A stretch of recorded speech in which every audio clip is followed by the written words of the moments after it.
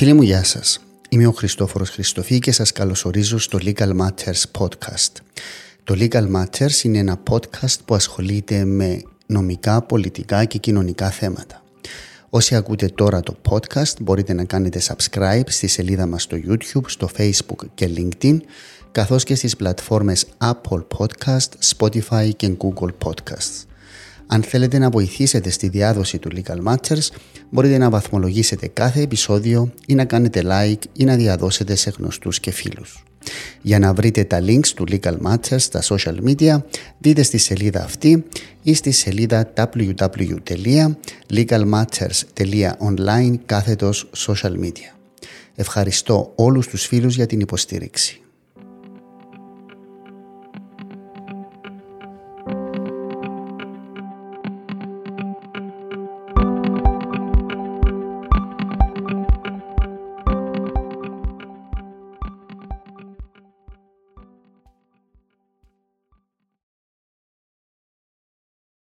Φίλοι μου, γεια σας. Σήμερα σας καλωσορίζω στο Legal Matters. Σήμερα έχω μαζί μου τον συνάδελφο μου, τον Αχιλλέα τον Δημητριάδη. Αχιλλέα μου, καλωσόρισες. Εμιλιανίδης, τον Αχιλλέα είναι άλλος. Να σου πω, στείλε μου email πριν ο Δημητριάδης, γιατί έχουμε μια υπόθεση μαζί και γι' αυτό. Τον Αχιλλέα τον Εμιλιανίδη, καλησπέρα ξανά. Είναι 5η 15 του μήνα, του Δεκέμβρη, είμαστε στα μέσα του τελευταίου μήνα του χρόνου. Ο Αχιλλέας είναι από τους πιο συχνούς φιλοξενουμένους του Legal Matters και από τους συναδέλφους που έχουν στηρίξει την προσπάθεια αυτή όταν ξεκίνησε πριν 3 χρόνια μέσα στο COVID. Αχιλλέα, θυμάσαι Πολύ καλά. πώς ήταν η φάση, πώς είσαι καταρχάς, πώς σε βρεις? Όσον καλά μπορώ. Απασχολημένος όπως πάντα. Εντάξει, δόξα τω Θεώ, δεν έχω παράπονο για τούτον, είμαι ενεργός, εντάξει. Ο Αχιλλέας Εμιλιανίδης είναι πέραν από συνάδελφος δικηγόρος της μάχημης δικηγορίας, είναι και ακαδημαϊκός, είναι κοσμήτορας της νομικής σχολής του Πανεπιστημίου Λευκωσίας, πολυγραφότατος επί όλων των θεμάτων, μεταξύ αυτών και το κανονικό δίκαιο της Ορθόδοξης Εκκλησίας, που είναι αφορμή, είναι οι αρχιεπισκοπικές εκλογές και έναν άρθρο το οποίο περίλθε στην αντίληψη μου πρόσφατα. Αλλά αυτόν το άρθρο πότε το έγραψες? Αυτόν είχε γραφτεί το 2013, όταν είχαμε κάνει την αλλαγή. Ο νέος καταστατικός χάρτης είχε γίνει το 2011, τέθηκε σε ισχύ. Αμέσως μετά έκαναμε έναν συνέδριο για τον νέο καταστατικό χάρτη της Εκκλησίας, που συμμετείχαν αρκετοί, έχουν εκδοθεί και τα πρακτικά, οπότε αυτόν το άρθρο που αναφέρεσαι προήλθε από το συγκεκριμένο συνέδριο. Ναι. Εσύ παρακολουθάς τώρα τις εκλογές τις αρχιεπισκοπικές? Ναι, ενώ πέρα από να τις παρακολουθάς ειδησιογραφικά, έχεις ενεργό ενδιαφέρον, στηρίζεις κάποιον? Όχι, δεν στηρίζω κάποιον έτσι κι αλλιώς. Να το θέσω διαφορετικά, λόγω του ότι έχουμε και ως γραφείο υποθέσεις εκπροσώπησης της Αρχιεπισκοπής. Μα έχει conflict όμως να στηρίζεις? Όχι, θα μπορούσαμε, αλλά να σου πω, θεωρώ ότι έτσι κι αλλιώς η αρχή της ουδετερότητας στο δικηγορικό επάγγελμα είναι καλό να είναι διευρυμένη, δηλαδή να την έχεις γενικότερα. Δηλαδή εκεί που μπορεί για οποιοδήποτε λόγο να επηρεάζονται είτε προσωπικά είτε άλλα συμφέροντα, το ορθώς θεωρώ ότι είναι να μην τοποθετήσει για θέματα, διότι μετά ξέρεις, μπορεί να δημιουργηθούν άλλες παρεξηγήσεις ή συνειρμοί. Είναι και αυτό που λέμε με τις συγκρούσεις συμφέροντος καμιά φορά, εντάξει, σε θέματα στα οποία μπορεί να υπάρξει κάποια δυνητική σύγκρουση συμφέροντος ή προτιμώ να μην τοποθετούμε. Και γι' αυτόν τον λόγο δεν τοποθετούμε πολλές φορές για θέματα στα οποία θα μπορούσα να τοποθετήσω, ή αν τοποθετήσω μπορεί να κάνω και αναφορά μερικές φορές στην όποια σύγκρουση. Οπότε εντάξει. Τώρα, αλλά κοίταξε, Δίκαιον, η σχέση δικαίου και θρησκειών είναι ένα αντικείμενο με το οποίο ασχολούμαι ενεργά εδώ και πάρα πολλά χρόνια. Διατέλεσα και πρόεδρος του European Consortium on Church and State Relations, που είναι ο σημαντικότερος πανευρωπαϊκός ακαδημαϊκός οργανισμός πάνω στα θέματα δικαίου και θρησκείας. Και έχω μεταξύ άλλων και ειδικεύσει στο κανονικό δίκαιο. Ξεκινώντας από τούτο, Αχιλλέα, τι είναι το κανονικό δίκαιο? Κανονικό δίκαιο είναι το εσωτερικό δίκαιο εκκλησιαστικού οργανισμού εν προκειμένου της Εκκλησίας της Ορθόδοξης, διότι αν μιλούμε βέβαια για το εσωτερικό δίκαιο του Ισλάμ είναι διαφορετικό, αν μιλούμε για το εσωτερικό δίκαιο του Βουδιστών είναι διαφορετικό, μιλούμε για το εσωτερικό δίκαιο του χριστιανισμού, που είναι το κανονικό δίκαιο. Του Ορθόδοξου ή και του Καθολικού? Μπορεί να είναι και του Καθολικού, στην περίπτωση μας είναι του Ορθόδοξου. Είναι μια διάκριση που συχνά συγχύζουν κάποιοι. Το εκκλησιαστικό δίκαιο, όπως το λέμε, είναι το πολιτιακό δίκαιο το οποίο διέπει τις σχέσεις κράτους-εκκλησίας και εν μέρει και η διοικητική οργάνωση των εκκλησιών ή των θρησκειών, η οποία όμως πάλι νάπτεται του δικαιικού συστήματος. Άρα το εκκλησιαστικό δίκαιο, όπως το λέμε, είναι νομικό, είναι καθαρά νομικό. Ενώ το κανονικό δίκαιο έχει να κάνει καθαρά με το εσωτερικό δίκαιο των εκκλησιαστικών οργανισμών, οπότε μέχρι σε ενός βαθμού είναι νομική, αλλά περιλαμβάνει και έναν κομμάτι που εκ των πραγμάτων είναι θρησκειολογία ή θεολογία εμπροκειμένου. Οι πηγές του ποιες είναι? Οι ιεροί κανόνες, δηλαδή όταν λέμε ιεροί κανόνες και οι ιερές παραδόσεις, δηλαδή όταν λέμε ιεροί κανόνες είναι οι κανόνες οι οποίοι έγιναν είτε από τους Αποστόλους, οι λεγόμενοι αποστολικοί κανόνες, είτε κανόνες που έγιναν σε οικουμενικές συνόδους, και όπως καταλαβαίνεις, τελευταία οικουμενική σύνοδος ήταν πάνω από 15 αιώνες προηγουμένως. Έγινε πρόσφατα μια προσπάθεια πανορθόδοξης συνόδου, διότι βέβαια η οικουμενική σύνοδος μετά το σχίσμα της Ορθόδοξης και της Καθολικής Εκκλησίας δεν μπορεί να γίνει.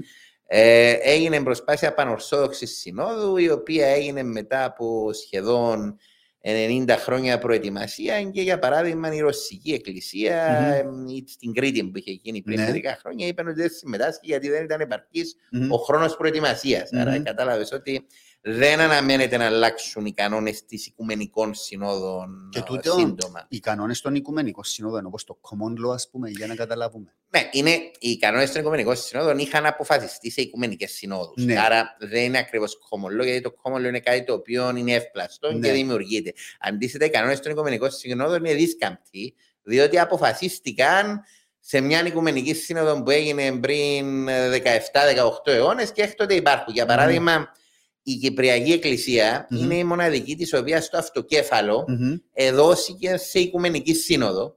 Και γι' αυτό όλες οι άλλες αυτοκέφαλες εκκλησίες είναι μεταγενέστερες. Η μοναδική εκκλησία της οποίας το αυτοκέφαλο εδώθηκε, δηλαδή το αυτοκέφαλο εννοούμε το δικαίωμα της να είναι ανεξάρτητη, όπως είναι τα κράτη, ας πούμε, η κυριαρχία της.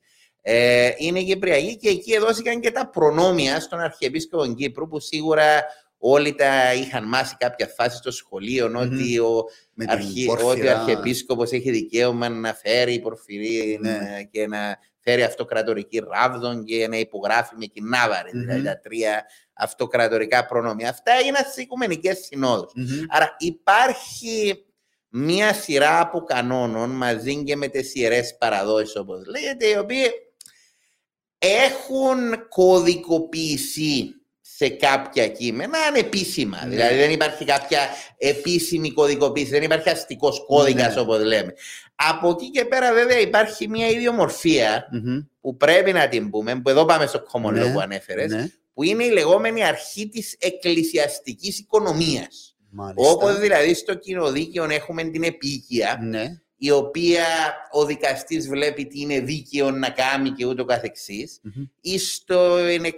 Στο κανονικό δίκαιο υπάρχει αρχή της εκκλησιαστικής οικονομίας, που λίγο πολύ δίνει στη Σύνοδο το δικαίωμα να ερμηνεύσει τους κανόνες με βάση την αρχή της εκκλησιαστικής οικονομίας, με τρόπο που να οδηγεί σε ορθά και δίκαια αποτελέσματα. Άρα είναι κάτι πολύ Έναν αντίστοιχο. είδον discretion, ας πούμε. Ναι, και η αρχή της εκκλησιαστικής οικονομίας μερικές φορές, όπως καταλαβαίνεις, ξεχυλώνεται κατά τρόπον ούτως ώστε να μπορεί να εντάξεις μέσα της και αποφάσεις οι οποίες μπορεί να μην είναι απολύτως συμβατοί με τους κανόνες εν τη στενή εννοία. Άρα υπάρχει κάποια αναλογία με το κοινό δίκαιο. Τούτο να σε ρωτήσω, τούτο με την αυτοκέφαλη, μια εκκλησία που δεν είναι αυτοκέφαλη, πώς ονομάζεται, δηλαδή, είναι εξαρτώμενη, πώς Ναι, είναι? κοίταξε. Εάν μια εκκλησία δεν είναι αυτοκέφαλη, σημαίνει ότι πάγεται κάπου αλλού. Υπάρχει, για παράδειγμα, δεν υπάρχει αυτοκέφαλη εκκλησία στις Ηνωμένες Πολιτείες. Παρά το ότι οι Ηνωμένες Πολιτείες είναι οι πιο πλούσιες και η ελληνική παροικία εκεί είναι πάμπλουτη και ούτω καθεξής, υπάρχονται κατευθείαν στο Οικουμενικό Πατριαρχείο. Γι' αυτόν τον λόγο λέγεται συχνά από πολλούς που επικρίνουν το Οικουμενικό Πατριαρχείο ότι είναι εξαρτώμενο από την Αμερικανική πολιτική. Ο λόγος που το λένε είναι αυτό. Και ορίζει το Οικοπατριάρχη στον Αρχιεπίσκοπο στις Ηνωμένες Πολιτείες. Ναι, γίνεται από την Σύνοδο, από τη Σύνοδο στο Πατριαρχείο. Αλλά ένα παράδειγμα, η Ελλάδα, που είναι ενδιαφέρον παράδειγμα. Η ελληνική εκκλησία έγινε αυτοκέφαλη μετά από πολλή κρίση με το Οικουμενικό Πατριαρχείο, με τον τόμο του 1831, όταν έγινε η απελευθέρωση της Ελλάδας από την Οθωμανική Αυτοκρατορία. Όμως, όταν εντάχθηκαν μετά τον Πρώτο Παγκόσμιο Πόλεμο οι νέες χώρες στην ελληνική επικράτεια, δηλαδή η Μακεδονία, η Θράκη, η Πυρός, εκείνες οι περιοχές διοικητικά μεν υπάγονται στην Εκκλησία της Ελλάδας, αλλά πνευματικά υπάγονται στο Οικουμενικό Πατριαρχείο. Τι σημαίνει αυτό?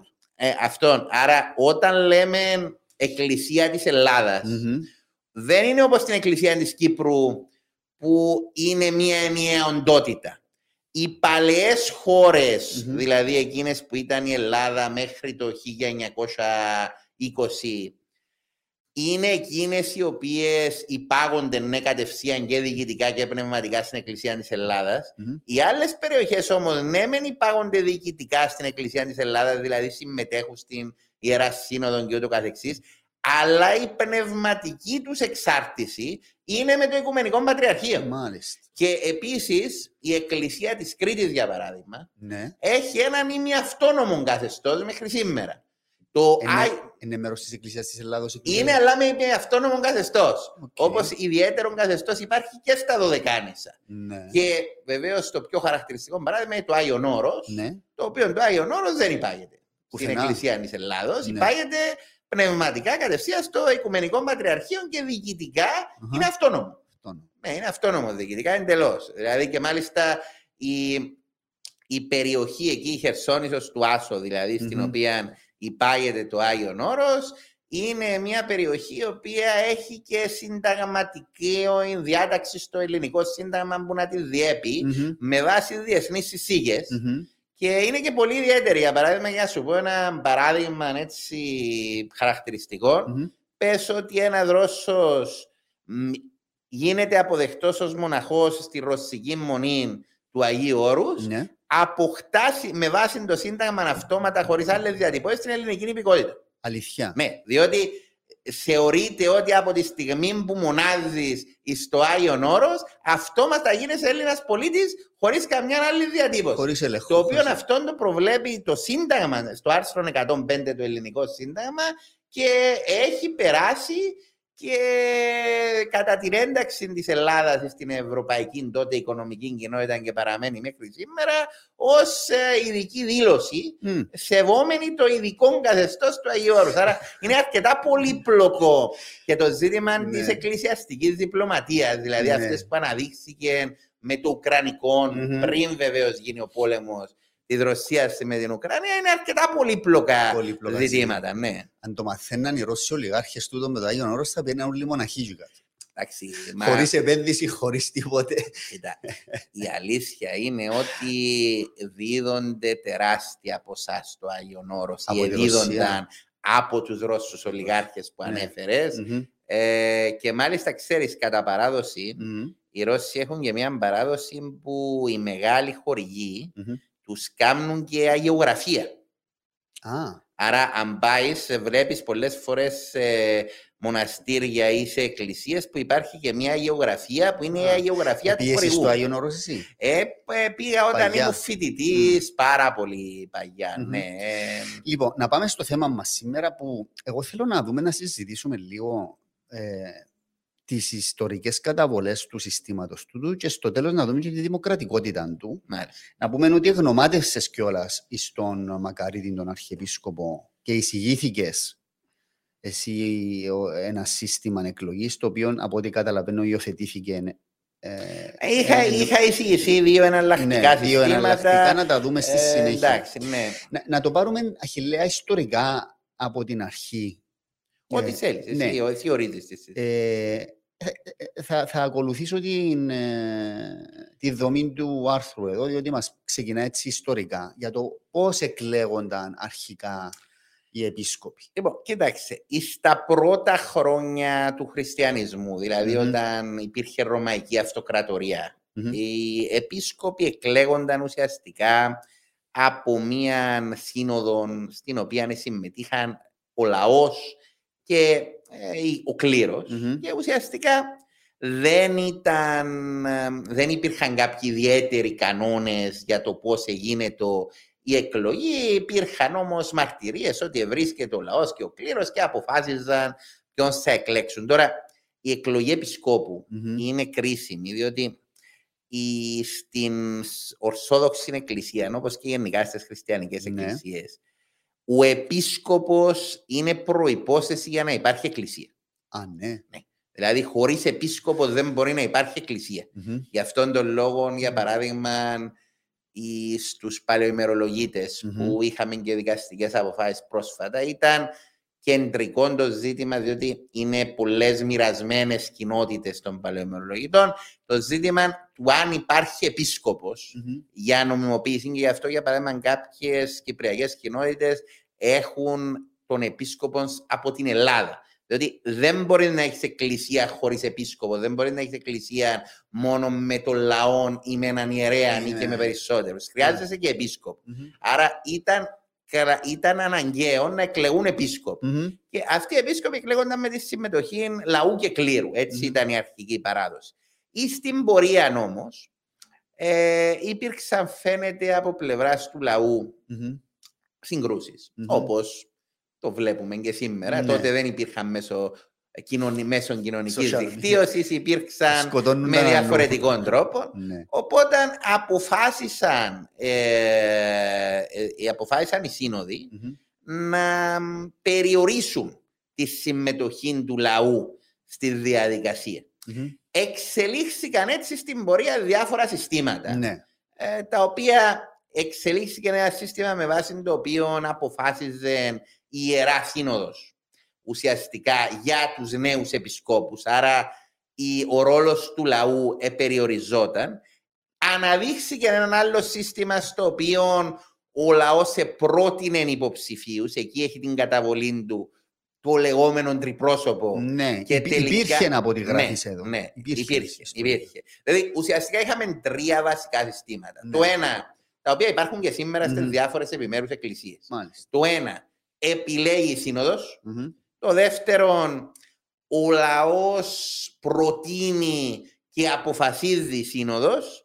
Και το τρίτο ήταν να υπάρχει μειχτή εκλογική συνέλευση λαού και κλήρου με διάφορες μορφές, που το τρίτο, αυτή η μειχτή συνέλευση, ήταν αυτό που είχε η Εκκλησία της Κύπρου τουλάχιστον τα τελευταία 200 χρόνια, τα οποία γνωρίζουμε. Ή και πιο πριν. Και πιο πριν οι μαρτυρίες είναι, για παράδειγμα, ο Αρχιεπίσκοπος Σοφρόνιος επί Αγγλοκρατίας. Οι μαρτυρίες είναι ότι εκλέγηκε με τη συμμετοχή λαού και κλήρου, χωρίς βέβαια να είχαμε και πάλι τους εξειδικευμένους κανόνες που ετέθηκαν με το καταστατικό του 14. Το καταστατικό του 1914 ήταν το πρώτο ουσιαστικά καταστατικό της Εκκλησίας της Κύπρου. Και σε αυτόν ετέθηκαν εξειδικευμένοι κανόνες για την εκλογή. Τούτον το ξεκάθαρον ότι αρχικά στα πρώτα χρόνια της χριστιανοσύνης συμμετείχε και ο λαός, είχε κάποιο ρόλο στην υπόδειξη αρχικά ενός υποψηφίου και όπως γράφεις εδώ, ο λαός μαρτυρούσε ενός προς τα προσόντα ή συγκατατίθετο στην εκλογή. Και μετά υπήρξε αυτό το θέμα ότι υπήρχαν οι αντιδράσεις, οι διαφωνίες και αποφάσισαν η Σύνοδος, αποφασίσαν οι ιεράρχες να βγάλουν από την εξίσωση τον κόσμο. Τούτον ήταν έτσι μια απόφαση γνήσια ή απλά ήθελαν να τους ευκάλουν, υπάρχει ιστορικά πουθενά καταγεγραμμένο, μήπως ήταν δικαιολογία απλά για να αποφασίζουν μόνοι τους, να δεν είναι κλειστό κλαμπ. Είναι δύσκολο να σου πω με βάση τις πηγές οι οποίες υπήρχαν. Μιλούμε τώρα για μία περίοδο πρώιμου Βυζαντίου και ούτω καθεξής. Αντιλαμβάνεσαι, είναι δύσκολο να σου πω το τι σκέφτονταν. Οπωσδήποτε, πολλές από τις εξελίξεις που είχαμε στο Βυζάντιο προέρχονταν από προσωπικά κίνητρα ή από πολιτικές εξουσίες. Δηλαδή, σε ένα στάδιο είχαμε και τον αυτοκράτορα ουσιαστικά να διορίζει. Και είναι χαρακτηριστικό, επειδή ξέρω ότι έχεις ασχοληθεί και με το οικογενειακό δίκαιο. Για παράδειγμα, υπήρχε και στην Κύπρο μέχρι πρότινος η λεγόμενη απαγόρευση της τριγαμίας. Δηλαδή, μέχρι 3 φορές δεν μπορούσε να παντρευτείς, όχι τέταρτη. Ο πρώτος ο οποίος πήρε εξαίρεση και παντρεύτηκε τέταρτη φορά ήταν ο Φώτιος. Ήταν ο Λέωνος ο Φως. Που ο Φώτιος τον έγινε ουσιαστικά πατριάρχης. Γιατί έγινε πατριάρχης για να μπορέσει να επιτρέψει την τετραγαμία, γιατί ο προηγούμενος πατριάρχης δεν την επέτρεπε. Τον έπαυσε τον προηγούμενο πατριάρχη ο αυτοκράτορας και διόρισε τον Φώτιον ως πατριάρχη για να του επιτρέψει να κάνει την τετραγαμία. Άρα θέλω να πω ότι υπήρχαν προσωπικά κίνητρα. Όπως σε όλες τις περιόδους της ιστορίας, είναι και δεδομένο. Έτσι. Άρα έχει δίκαιο στην παρατήρηση σου ότι πάντοτε πρέπει να το βλέπεις και αυτό που λέμε με λίγη προσοχή, με λίγο αλάτι τη δήλωση είναι αυτή. Τούτο με τις παύσεις κάτι θυμίζει πάντως. Λοιπόν, εδώ τώρα λες ότι εγώ δεν το ήξερα, ότι σήμερα στις περισσότερες επιμέρους Ορθόδοξες Εκκλησίες οι επίσκοποι εκλέγονται από τις οίκιες επισκοπικές συνόδους. Και στο Οικουμενικό Πατριαρχείο ο Πατριάρχης εκλέγεται υπό τις ενδημούσεις συνόδους. Δηλαδή, ο Πατριάρχης που είναι ο ανώτερος ή ο ανώτατος ηγέτης, ας πούμε. Ο πρώτος μεταξύ ίσων εκλέγεται από τη σύνοδο.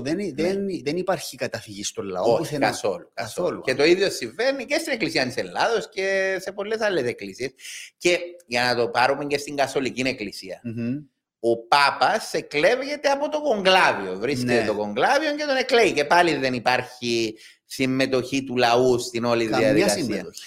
Η Εκκλησία με την πιο έντονη συμμετοχή λαϊκού στοιχείου, όχι μόνο στην εκλογή, αλλά και γενικότερα, ήταν η Κυπριακή Εκκλησία και νομίζω παραμένει κατά ακρίβεια η Κυπριακή Εκκλησία από όλες τις εκκλησίες που υπάρχουν.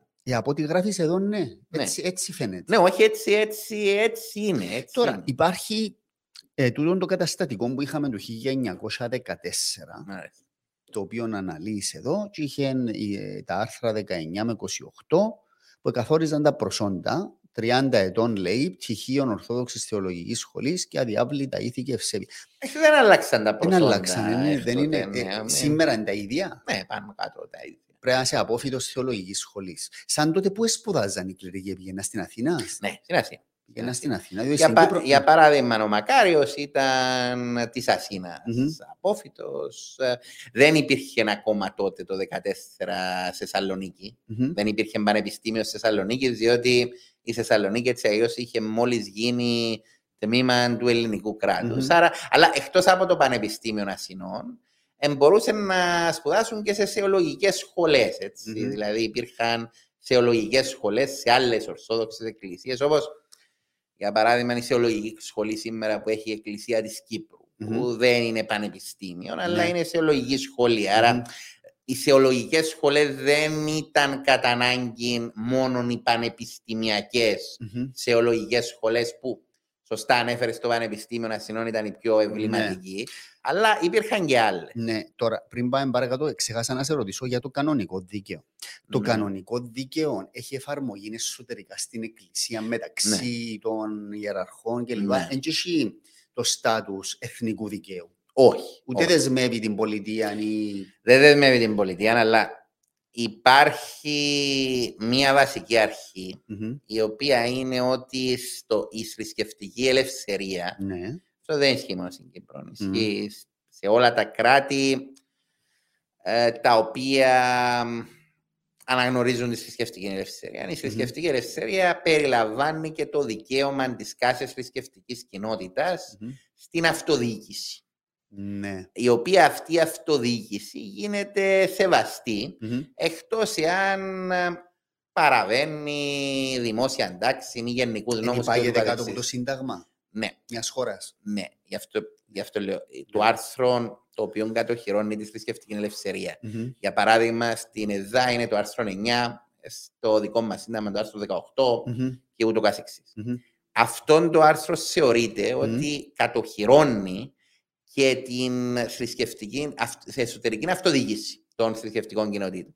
Η οποία προφανώς η εσωτερική αυτοδιοίκηση, όπως και κάθε άλλη εξωτερήκευση, διότι βεβαίως δεν μπορούν να υπάρξει κανένας περιορισμός στο δικαίωμα συνείδησης. Εκείνο είναι απόλυτο δικαίωμα. Διότι λέγεται συχνά και λάθος ότι το μόνο απόλυτο δικαίωμα είναι τα βασανιστήρια. Η θρησκευτική συνείδηση, για παράδειγμα, είναι απόλυτο δικαίωμα. Κανένας δεν μπορεί να σου βάλει περιορισμό στο τι πιστεύεις. Εκεί που μπορεί να μπει περιορισμός είναι στην εξωτερήκευση, στην εκδήλωση της θρησκευτικής σου πίστης. Εκεί, όπως σε όλα τα δικαιώματα, μπορεί να υπάρξει κάποιος περιορισμός, νοουμένου γι' αυτόν είπα ότι παραβαίνεις, για παράδειγμα, τη δημόσια τάξη και βεβαίως πληρείται η αρχή της αναλογικότητας και το καθεξής.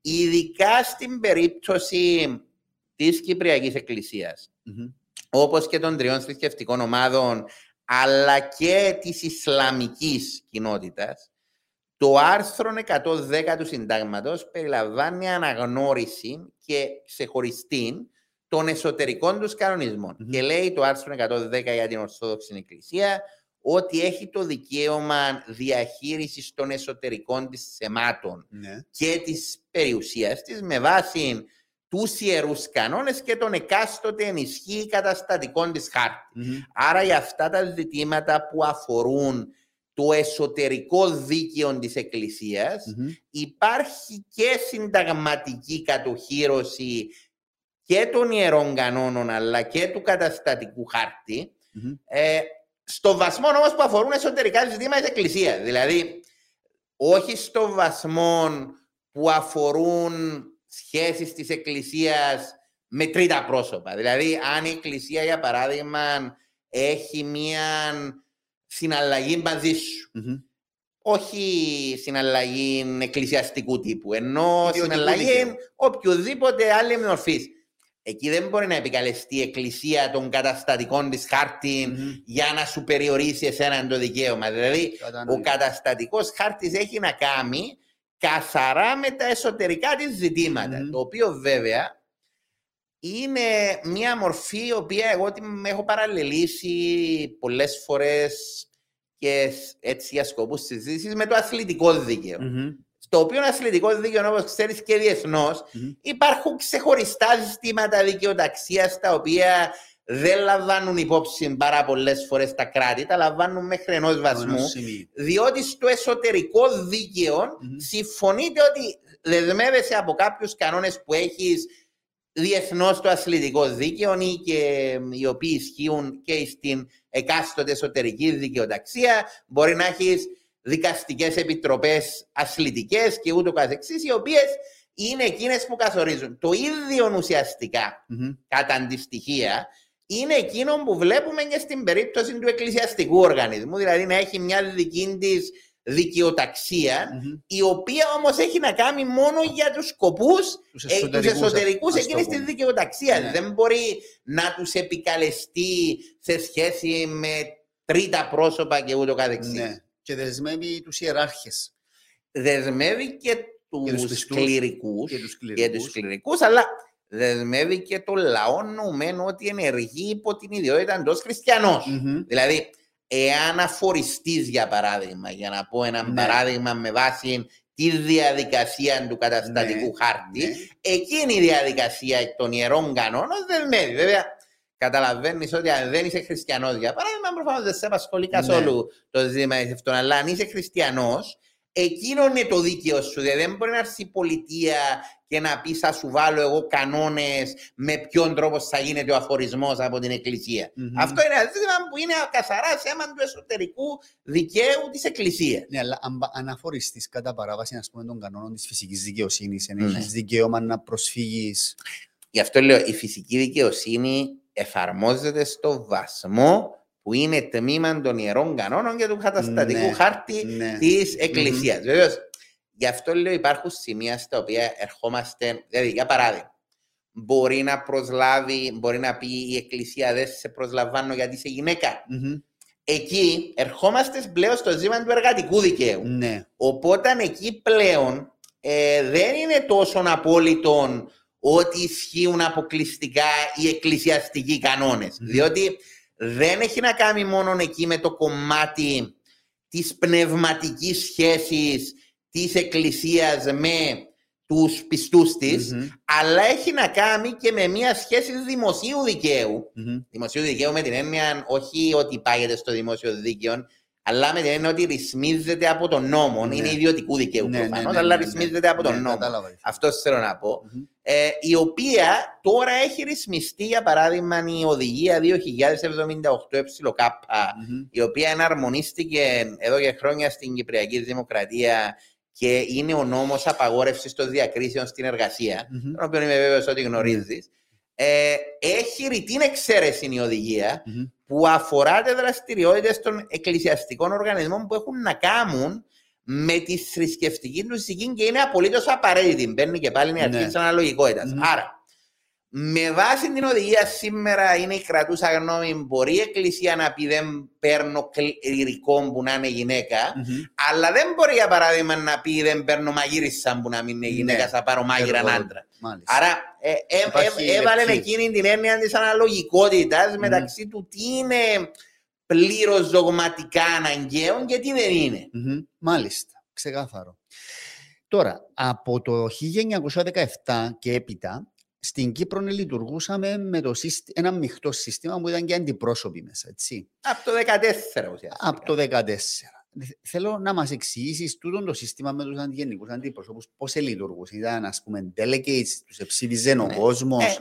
Και υπήρχαν αντιπρόσωποι που έλεγαν εγώ θα ψηφίσω Αθανάσιον, εγώ θα ψηφίσω Ταμασού και ψήφιζαν τους ο κόσμος και πρέπει να πάνε να ψηφίσουν εκείνον που... Είναι ουσιαστικά είναι παρόμοιο με μικροδιαφοροποίηση όπως και το σύστημα που έγινε μετά στον καταστατικό χάρτη του 80, με βάση τον οποίο έγιναν οι εκλογές του 2006 για όσους τις θυμούνται. Άρα, είναι αντίστοιχο με εκείνο που υπάρχει στις Ηνωμένες Πολιτείες, για παράδειγμα, που και εκεί ψηφίζεις αντιπρόσωπο για εκλογή προέδρου.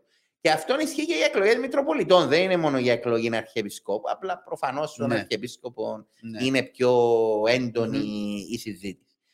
Η λογική είναι ότι εσύ είσαι εκπρόσωπος ο οποίος λες εγώ υποστηρίζω, όπως είπες, τον Αθανάσιο, τον Ισαΐα και τον καθηγητή τον Γεώργιο και εγώ που είμαι εκπρόσωπος, άρα εσείς που θέλετε το συγκεκριμένο με ψηφίζετε εμένα για να τον ψηφίσω.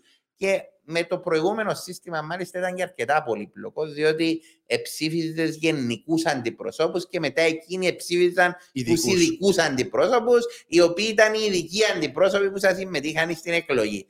Και φυσικά είχε κατά καιρούς και κάποιες περιπτώσεις που καταγγέλθηκε και χρηματισμός αντιπροσώπου για να αλλάξει τη ψήφο του. Και το 6 είχε καταγγελθεί αυτό. Ναι, και το 6 έγινε καταγγελία, αν θυμάσαι, για έναν αντιπρόσωπο ότι χρηματίστηκε με σκοπό να αλλάξει. Να αλλάξει την ψήφο. Άλλαξε την τελικά ή είναι ακούστηκε. Άλλαξε. Ενώ εκλέγηκε δηλαδή με έναν, ψήφισε άλλον. Εντάξει, θέλω να πω, υπήρχαν και αυτά όπως υπάρχουν. Εντάξει, όταν λέω άλλαξε την, δεν είπα ότι χρηματίστηκε. Έτσι, για να μην παρεξηγήσω, δεν κατηγόρησα τον εγώ για ποινικό. Λέω ότι προφανώς εψήφισε άλλον. Απλώς, όχι ακούστηκε, έγινε επίσημη καταγγελία από επιτελείων.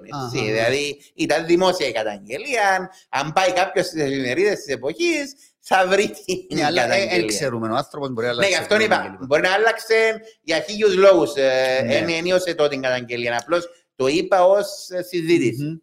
Τώρα, για να έχει ενδιαφέρον το ότι οι γενικοί αντιπρόσωποι πάλι ήταν Έλληνες Ορθόδοξοι κάτοικοι Κύπρου. Δεν ήταν οι Ορθόδοξοι από άλλες χώρες ή άλλη εθνικότητα, δεν δικαιούνται να συμμετέχουν. Ναι, σωστό. Μιλούμε όμως, σε θυμίζω τότε για το 2014, που η Κύπρος ακόμα ήταν σε έναν καθεστώς που είχε ακόμα θεωρητικά την ψηλή κυριότητα η Οθωμανική Αυτοκρατορία και την επικαρπία η Αγγλία, διότι είναι το 2015 που έγινε η κήρυξη της Κύπρου ως Crown Colony, ως απικίας από την Αγγλία, και μόλις με τη συνθήκη της Λοζάνης λίγα χρόνια αργότερα αναγνωρίστηκε από την Οθωμανική Αυτοκρατορία. Άρα θέλω να πω, υπήρχε εκεί ένα ζήτημα, διότι δεν ήθελαν προφανώς και να θεωρηθεί ότι πάνε να κάνουν επεκτατική πολιτική μέσα στην Οθωμανική Αυτοκρατορία σε μια πολύπλοκη περίοδο. Άλλωστε, τον καταστατικό του 2014, εκείνος που τον έκαμε ουσιαστικά, ήταν ο Μελέτιος Μεταξάκης, ο οποίος ήταν τότε Μητροπολίτης Κητίου και ο οποίος δεν κατάφερε βέβαια να εκλεγεί ως Αρχιεπίσκοπος Κύπρου και εκλέγηκε αμέσως ως Αρχιεπίσκοπος Αθηνών. Και όταν έχασε ο Βενιζέλος, διότι ο Μελέτιος Μεταξάκης ήταν ένας από τους πλέον στενούς συνεργάτες του Βενιζέλου. Όταν έχασε ο Βενιζέλος πριν την Μικρασιατική καταστροφή, ο Μεταξάκης έφυγε, υποχρεώθηκε να φύγει από την Αθήνα και εκλέξηκε Οικουμενικός Πατριάρχης. Σοβαρά. Μέχρι που έφυγε και από Οικουμενικός Πατριάρχης λίγο πριν την Μικρασιατική καταστροφή και επέρασε τα τελευταία χρόνια της ζωής του ως Πατριάρχης Ιεροσολύμων και Πατριάρχης Αλεξανδρίας, και Πάσης Αφρικής. Λοιπόν, οπότε ο Μεταξάκης που έκαμε τον καταστατικό χάρτη ουσιαστικά είχε υπόψη του ως συνεργάτης του Βενιζέλου που συμμετείχε και σε πολιτικά δρόμενα. Είχε υπόψη του και κάποιες γεωπολιτικές πραγματικότητες οι οποίες υπάρχουν στον καταστατικό. Οπότε ο τρόπος με τον οποίο γίνεται τότε η αναφορά στο Έλληνες Ορθόδοξοι απεικόνιζε ουσιαστικά και διάφορες πραγματικότητες της εποχής, οι οποίες ήταν αναπόφευκτες, ας το πω έτσι. Δηλαδή, έτσι κι αλλιώς υπήρχε τότε και το στοιχείο επί Αγγλοκρατίας, που ήθελαν να τονίσουν ότι από τη στιγμή που είσαι Ορθόδοξος στην Κύπρο είσαι Έλληνας. Και για εθνικούς λόγους δηλαδή, ήθελαν να τονίσουν την ταύτιση του ελληνισμού με τη Ορθοδοξία. Διότι μην ξεχνάμε ότι μόλις το επόμενο έτος, το 2015, έγινε η περίφημη πρόταση προς τον Ζαΐμιν, τον τότε πρωθυπουργό της Ελλάδας, για να δοθεί η Κύπρος στην Ελλάδα για να μπει η Ελλάδα στον Πρώτον Παγκόσμιο Πόλεμο υπέρ της Αγγλίας. Άρα θέλω να πω, ήταν μια περίοδος που συνεχίστηκε βέβαια αυτό για πολλές δεκαετίες, αλλά ήταν μια περίοδος που η σύνδεση ελληνισμού και ορθοδοξίας είχε και ιδιαίτερη πολιτική βαρύτητα, κάτι το οποίο επιδίωκε ένα καταστατικό. Σε ρωτήσω, Αχιλλέα, εδώ δικαιούνταν να εκλεγούν αντιπρόσωποι και γυναίκες ή ξεκάθαρα ότι για άντρες που μιλούν? Κοιτάξτε, δεν εκλέγε ποτέ αντιπρόσωπος γυναίκα τότε.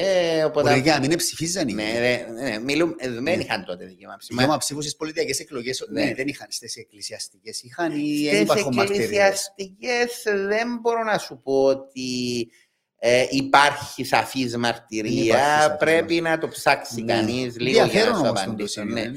Κοιτάξτε, τότε δεν υπήρχε παράδοση να ψηφίζουν γυναίκες. Δηλαδή ήταν αυτονόητο ότι ψήφιζαν μόνο άντρες. Να το θέσω έτσι. Δεν έχω υπόψη μου να ψήφισαν γυναίκες σε εκείνες τις εκλογές. Δηλαδή οι πρώτες εκλογές που ψήφισαν γυναίκες ήταν ουσιαστικά μπορεί και το 2006, διότι το 1970, όταν επέσανε ο Μακάριος, ο Χρυσόστομος εκλέγει ένα άνευ υποψηφίου, άρα δεν είχαμε εκλογές. Άρα δεν πρέπει να ξεχνούμε ότι στη διαπραγμάτευση του συντάγματος το 1960 η θέση της ελληνικής της ελληνοκυπριακής και της ελληνικής αντιπροσωπείας, δηλαδή του Γλάφκου του Κληρίδη και του Σεμιστοκλή του Τσάτσου, ήταν οι γυναίκες να έχουν με δικαίωμα ψήφου, αλλά όχι δικαίωμα να εκλέγεσαι. Δηλαδή αυτό ήταν το 60. Και μάλιστα διαφώνησαν οι Τούρκοι. Δηλαδή, το έγραψες αυτό στο βιβλίο σου που το γράφεις? Το γράφω και στο βιβλίο μου το πρόσφατο, για τις μυστικές διαπραγματεύσεις. Αλλά πρέπει κάπου αλλού το έγραψες επίσης. Μπορεί να κάνουμε καμιά ανάρτηση στο Facebook και να το ανέφερα, ναι. Λοιπόν, είναι πολύ ενδιαφέροντα τούτα τα insights και το βιβλίο πήρα, αλλά ακόμα δεν καταφέρα να το... Σιγά. Λίγο έτσι δύσκολο. Εντάξει, κοίτα, στηρίζεται σε αρχαιακών υλικών, εντάξει, θέλει... Είναι όπως του Δρουσιώτη, ας πούμε, που τα καταπίνεις εύκολα και βάζεις. Είναι πιο τεχνικό, ναι. Όχι, εννοώ, έχει βιβλία τα οποία είναι ευκολοθκεύαστα κλπ. Τα νομικά τα βιβλία, τα δικά μας, θέλουν έτσι λίγο παραπάνω συγκέντρωση. Υπήρχε το δικαίωμα των εστάσεων εδώ, όπως υπάρχει και τώρα. Μιλούμε τώρα για το 17, μετά το 17, όταν έγινε ο καταστατικός χάρτης. Και η ερώτηση που έχω εδώ σημειωμένη άλλη ήταν ο κάθε αντιπρόσωπος είχε τον ίδια βαρύτητα ψήφου με τους επισκόπους. Τότε ναι. Στο καταστατικό του 14 ναι. Μετά στο καταστατικό του 80 του τον άλλαξε, διότι είχαμε πλέον δύο κάλπες. Μίαν κάλπη των αντιπροσώπων και μίαν κάλπη των εξοφίκιων. Ναι. Να πούμε πριν να πάμε στο 80 ότι αυτό το καταστατικό του 14 εφαρμόστηκε σε 5 εκλογικές αναμετρήσεις, όπως λες εδώ, το 16, το 47, το 47 ο Λεόντιος και μετά ξανά δύο φορές το 47, το 50 που έβγαινε ο Μακάριος ο δεύτερος και μετά ο Μακάριος ο τρίτος. Συγγνώμη, το 50 ευκαιρία Μακάριος ο τρίτος. Ναι. Και η πιο ενδιαφέρουσα είναι η ιστορία τότε με τον Κυριλούδη και τον Κυριλάτσον.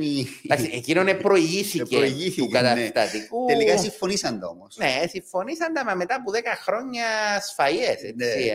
Ενδιαφέρουσα περίοδος. Ναι, είναι πολύ ενδιαφέρον. Την ανάλυσε σήμερα το πρωί ο Μαρίνος ο Κλεάνθους στην Κατερίνα Ηλιάδη, διότι έγραψε και ο Μαρίνος ένα βιβλίο. Ναι, το ξέρω για τις αρχιεπισκοπικές εκλογές. Μέχρι το 2005 νομίζω που ασχολείται και είναι ωραία εκείνη η εποχή. Έκανα και εγώ μια ανάρτηση πρόσφατα πριν μου χακάρουν το Facebook. Όταν προέκυψε το ζήτημα Γρίβα Μακάριου πρόσφατα, έκανα μια ανάρτηση ότι να τοποθετηθούν οι υποψήφοι για το αν στηρίζουν τον Κυρίλα ή τον Κυριλούδη. Θέλοντας να δείξω ότι ασχολούμαστε ακόμα με το τι έγινε. Λοιπόν, και πάμε στο καταστατικό του 79. 79-80, ναι. Με βάση το οποίο εκλέγηκε ο Αρχιεπίσκοπος μας το 6. Σωστά. Ο Χρυσόστομος το δεύτερο. Τώρα, τούτες οι εκλογές του 6 συζητηθήκαν πάρα πολλά χιλιά. Εσένα ποια είναι η γνώμη σου? Η γνώμη μου ποια είναι? Κοίτα. Έγιναν σωστά τα πράγματα? Ναι, εκλογικά ναι. Εκλογικά έγιναν σωστά. Κοίταξε, εγώ ήμουν από εκείνον που πολλοί φίλοι μου το θυμούνται ακόμα, ότι τους είχα πει ότι ήταν δεδομένο ότι με τον έναν ή με τον άλλον τρόπο θα κατάφερνε να βγει αρχιεπίσκοπος ο Χρυσόστομος, διότι ήταν ο μόνος ο οποίος καταλάβαινε, είχε καταλάβει καλά τις λεπτομέρειες του καταστατικού και πώς δουλεύει η διαδικασία. Άρα τις εφάρμοσε αποδοτικά. Εντάξει, κοίτα, οι εκλογές του 6 είχαν μια μακρά περίοδο αναμονής λόγω της ασθένειας του Αρχιεπισκόπου Χρυσοστόμου του πρώτου, οι οποίες, επειδή δεν υπήρχε διάταξη στο καταστατικό για πάυση του λόγου ασθενείας, εδώθηκαν και πάρα πολλές γνωματεύσεις αν εμπορούσαν, αν δεν εμπορούσαν και ούτω καθεξής. Άρα ήταν μια παρατεταμένη προεκλογική περίοδος, διότι ουσιαστικά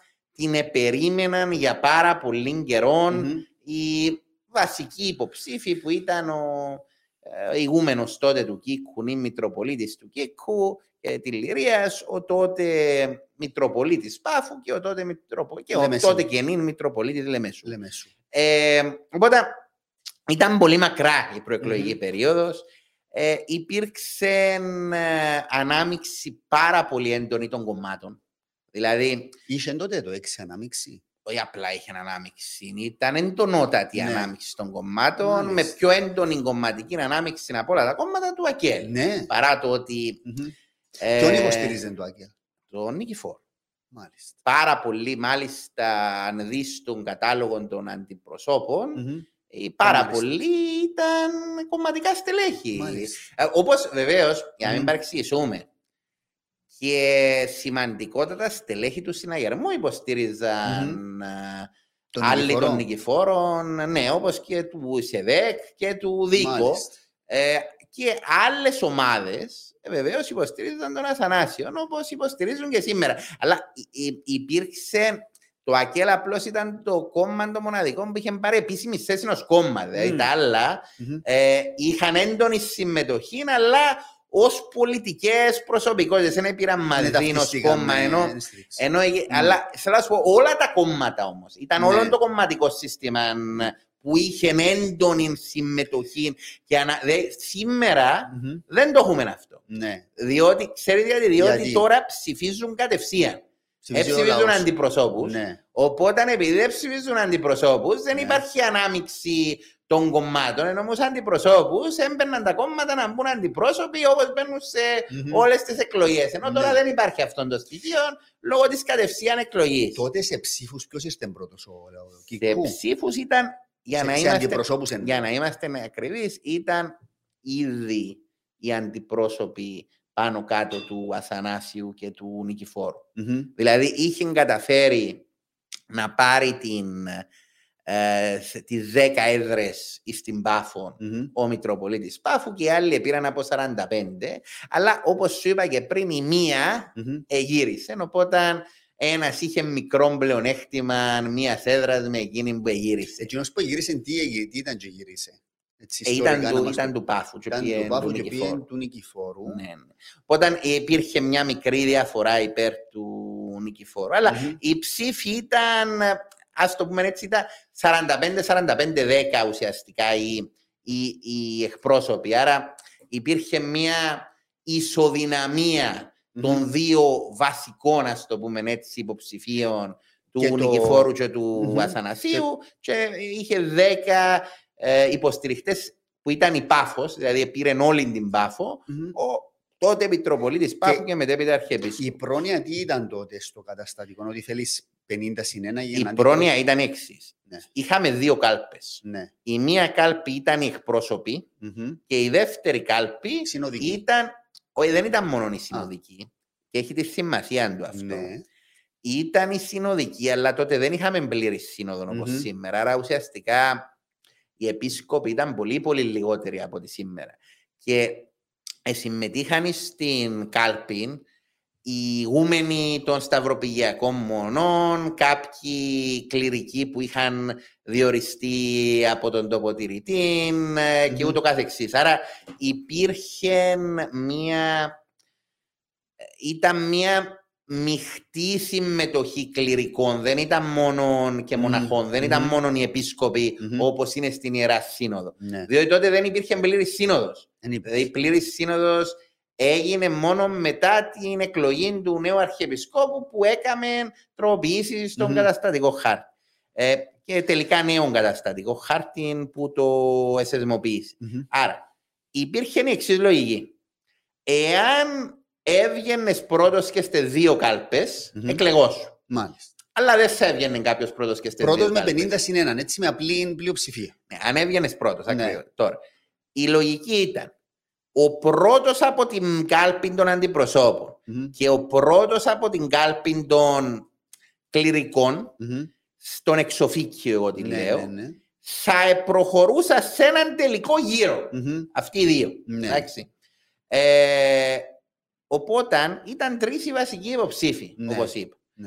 Αυτό που έγινε είναι ότι εδάνησε ο Μητροπολίτης Πάφου και μετέπειτα Αρχιεπίσκοπος κάποιους αντιπροσώπους στον Μητροπολίτη Λεμεσού και για να βγει ο Μητροπολίτης Λεμεσού πάνω από τον Νικηφόρο, τον Μητροπολίτη Κίκου ή στην κάλπη των αντιπροσώπων, και αντίστοιχα εδάνησε κάποιους αντιπροσώπους ο Μητροπολίτης Λεμεσού εις τον τότε Μητροπολίτη Πάφου και αντίστοιχα μετέπειτα Αρχιεπίσκοπο, για να βγει πρώτος στην κάλπη των Εξοβίκιο. Άρα, να βγει πρώτος στην κάλπη των Εξοβίκιο ποιος, ο Πάφου. Ναι. Άρα με τον τρόπο αυτόν προχώρησε στον τελικό γύρο ο Μητροπολίτης Λεμεσού από την κάλπη των αντιπροσώπων και ο Μητροπολίτης Πάφου από την κάλπη των Εξοβίκιο και έμεινε εκτός τελικού γύρου ο Κίκου, ο οποίος είχε θεωρητικά τους περισσότερους εκλέκτορες. Αλλά επειδή προχωρούσε ένας από κάθε κάλπη, έμεινε έξω. Ναι. Τον deal που λαλούν ότι επέχτηκε τότε, τι ακριβώς έγινε? Τι έγινε τώρα? Προχώρησε... Η τράμπα που έγινε. Όπως είπα. Εκεί ο Μητροπολίτης Πάφου και μετέπειτα Αρχιεπίσκοπος εκμεταλλεύτηκε το γεγονός ότι τότε ο Κίκου και ο Λεμεσού δεν ήθελαν ο ένας τον άλλο. Άρα δεν ήθελε ο Κίκου να βγει ο Λεμεσού και δεν ήθελε ο Λεμεσού να βγει ο Κίκου. Και το ήξερε αυτόν ο Πάφου. Γι' αυτό λέω μπορούσε να εκμεταλλευτεί τον καταστατικό. Άρα ουσιαστικά πρώτα έπαιξε με τον Λεμεσού για να αποκλείσει τον Κίκου και μετά οι εκπρόσωποι του Κίκου εσηκωστήκαν, φύγαν και ζήτησε ο Μητροπολίτης Πάφου να αναβληθεί η εκλογική διαδικασία για την επομένη.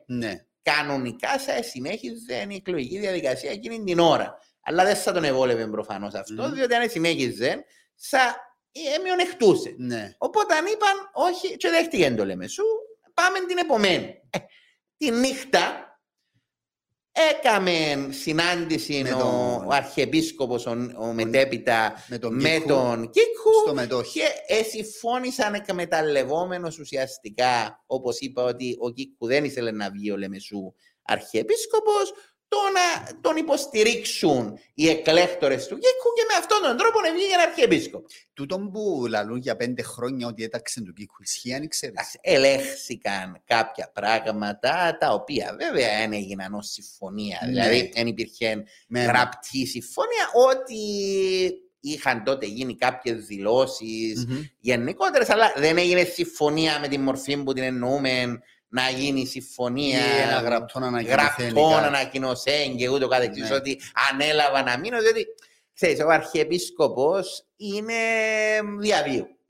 Μόνο αν επιλέξει φεύγει. Οπότε δεν υπάρχει κάποιος τρόπος να δεσμεύσει τον Αρχιεπίσκοπο να μείνει μόνο για 5 χρόνια. Ναι. Άρα έκαμε παιχνίδι καλό ο Μακάρης. Ναι, έκαμε. Έπαιξε τους που λέμε. Εκμεταλλεύτηκε, σου είπα, εκμεταλλεύτηκε το σύστημα, γνωρίζοντας και το γεγονός, εντάξει, εκμεταλλεύτηκε το γεγονός ότι δεν ήθελαν οι δύο μεγάλοι πρωταγωνιστές ο ένας τον άλλον. Άρα είχε τη δυνατότητα ως τρίτος, ο οποίος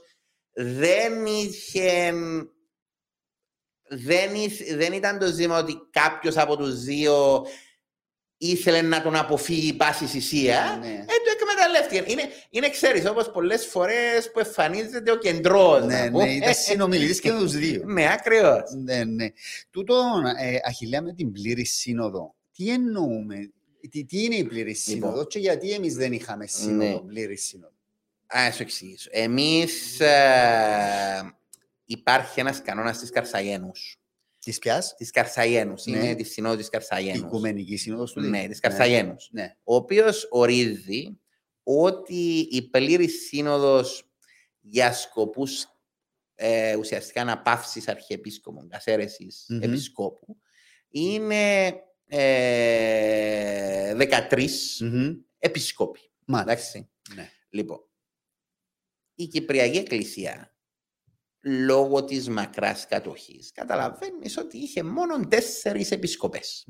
Ήταν η επισκοπή, η αρχιεπισκοπή, η επισκοπή Πάφου, η επισκοπή Κυρηνίας και η επισκοπή Κιτίου. Άρα η Λεμεσός τότε ήταν στην επισκοπή Κιτίου. Ναι. Μέχρι και το 73-75 ήταν στην επισκοπή Κιτίου. Αλήθεια. Ναι. Δεν υπήρχε επισκοπική περιφέρεια Λεμεσού. Λοιπόν, οπότε τι έγινε εκεί πέρα? Πότε γέρθηκε το ΣΕΜ? Όταν έκαμε το καταστατικό Μεταξάκης, όπως είπα προηγουμένως, το 2014, πρόβλεψε ότι η καθαίρεση επισκόπου γίνεται από τη Σύνοδο. Άρα, εφόσον ήταν 4 άτομα, οι 3 καθαιρούν τον ένα. Πότε τέθηκε τώρα το θέμα αυτό στην πράξη? Τέθηκε όταν το 1972, όπως γνωρίζεις, είπες προηγουμένως για Μακάριον και Γρίβα, στην ένταση του Μακαρίου Γρίβα, οι 3 Μητροπολίτες εκαθαίρεσαν τον Μακάριο.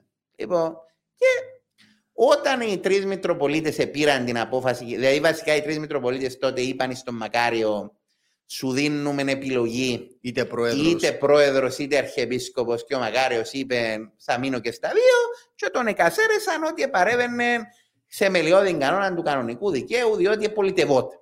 Λοιπόν, και ο Μακάριος τότε κάτι συμβουλεύτηκε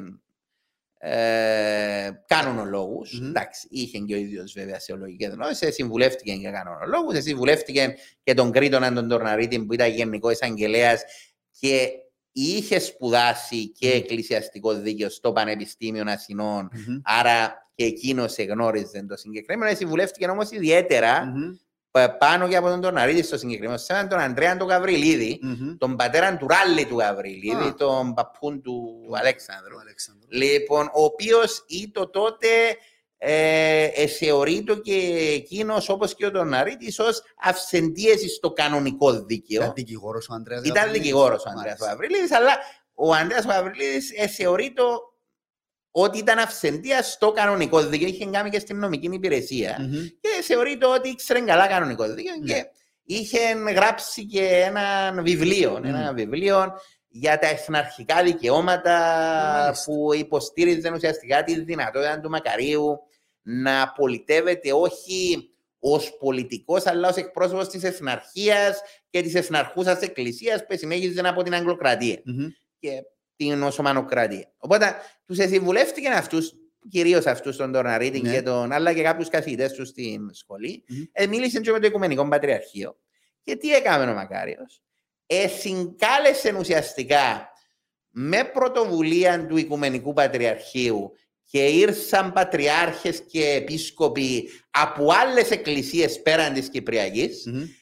Έγινε η μείζον η λεγόμενη σύνοδος στην Κύπρο, η οποία αποφάσισε η μείζον σύνοδος ότι η διάταξη του καταστατικού του 14 που έδινε το δικαίωμα εγκαθαίρεσης που τις 3 ήταν, ας το πούμε έτσι, αντισυνταγματική. Αντικανονική, ακριβώς. Διότι αντίκειτο στους ιερούς κανόνες και την έκρινε άκυρη την καθαίρεση του Μακαρίου. Και συνεδρίασε αμέσως μετά πλέον και καθαίρεσαν τους 3. Ακριβώς. Οπότε μετά από αυτό πήρε την απόφαση ο Μακάριος όταν μπήκαν οι νέοι Μητροπολίτες να κάνουν και πρόσθετες επισκοπές και έτσι έγινε η Μητρόπολη Λεμεσού και η Μητρόπολη Μόρφου. Οι καθαρεθέντες δεχτήκαν την καθαίρεση ή αντιδράσαν?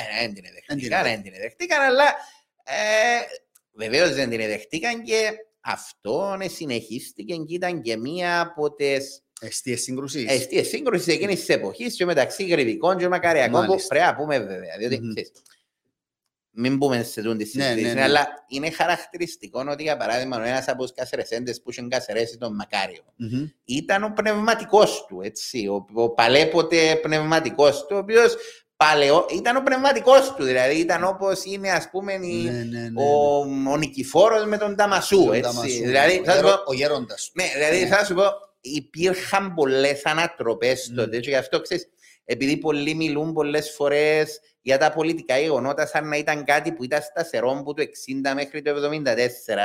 Άμα δει κάποιος στην κυπριακή ιστορία, αν οι ανατροπές ήταν συνεχείς στο ποιος ήταν με ποιον. Δηλαδή, ακόμα και αυτό που λέμε Γρηβική, Μακαριακή, Γιορκατσική και το καθεξής, ήταν πολύ μεταβαλλόμενα και ρευστά. Ήταν τόσο ξεκάθαρες γραμμές, όπως μπορεί να τις βλέπουμε εκ των υστέρων. Η ιστορία είναι πολύ πλοκό πράγμα.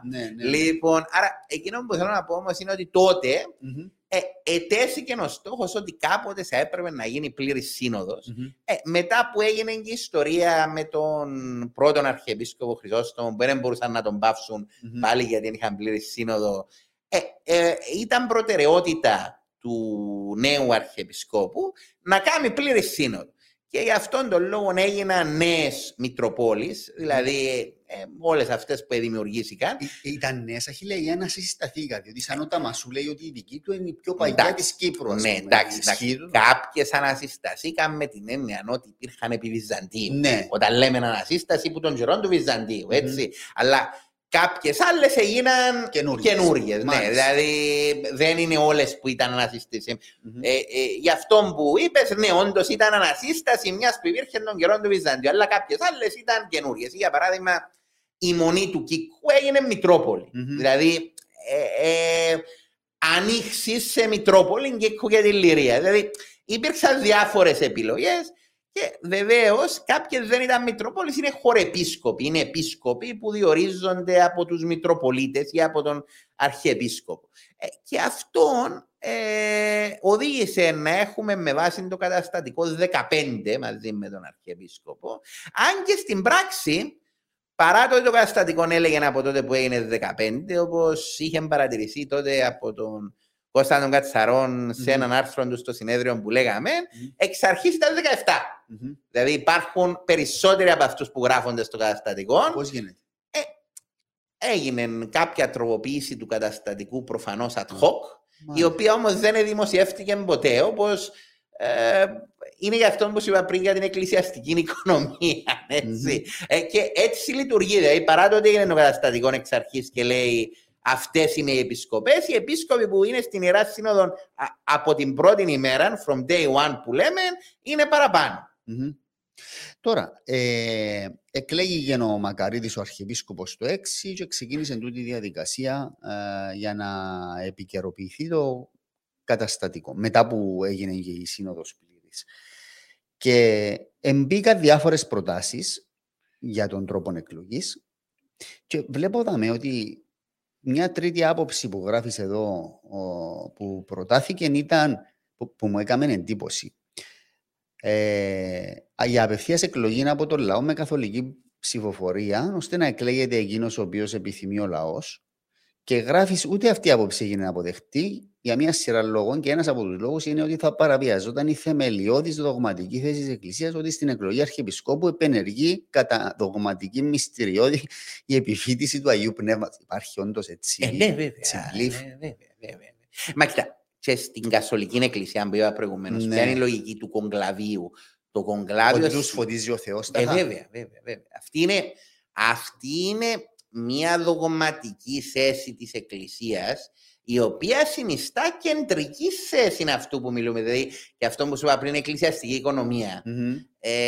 Ακριβώς η εκκλησιαστική οικονομία στηρίζεται στο σέλιμα Θεού. Ότι δηλαδή οι Μητροπολίτες, εντάξει, καταλαβαίνεις, το σέλιμα Θεού.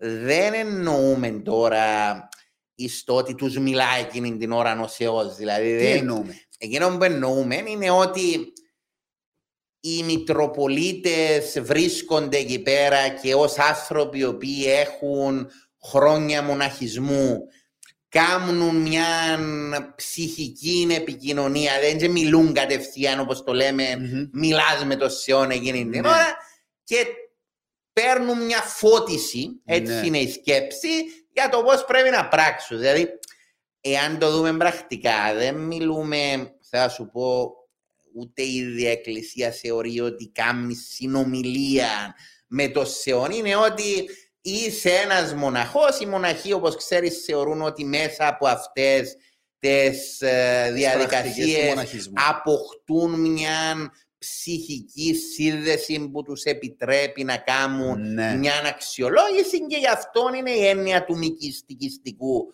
που είπαμε πριν, ότι σε βοηθάει η σοφία του Αγίου Πνεύματος να δεις την ορθότερη λύση. Καλά, προφανώς, γι' αυτό λέω, η έννοια του μυστικιστικού καταλαβαίνεις ότι έχει και μια μη μυστικιστική οπτική, που είναι αυτή που σου ανέφερα. Δηλαδή μπορείς να το δεις, αν θέλεις να το δεις με μια ακραία άποψη, μπορείς να το δεις ότι θα έρθει το Άγιο Πνεύμα εκείνη την ώρα και θα σου μιλήσει.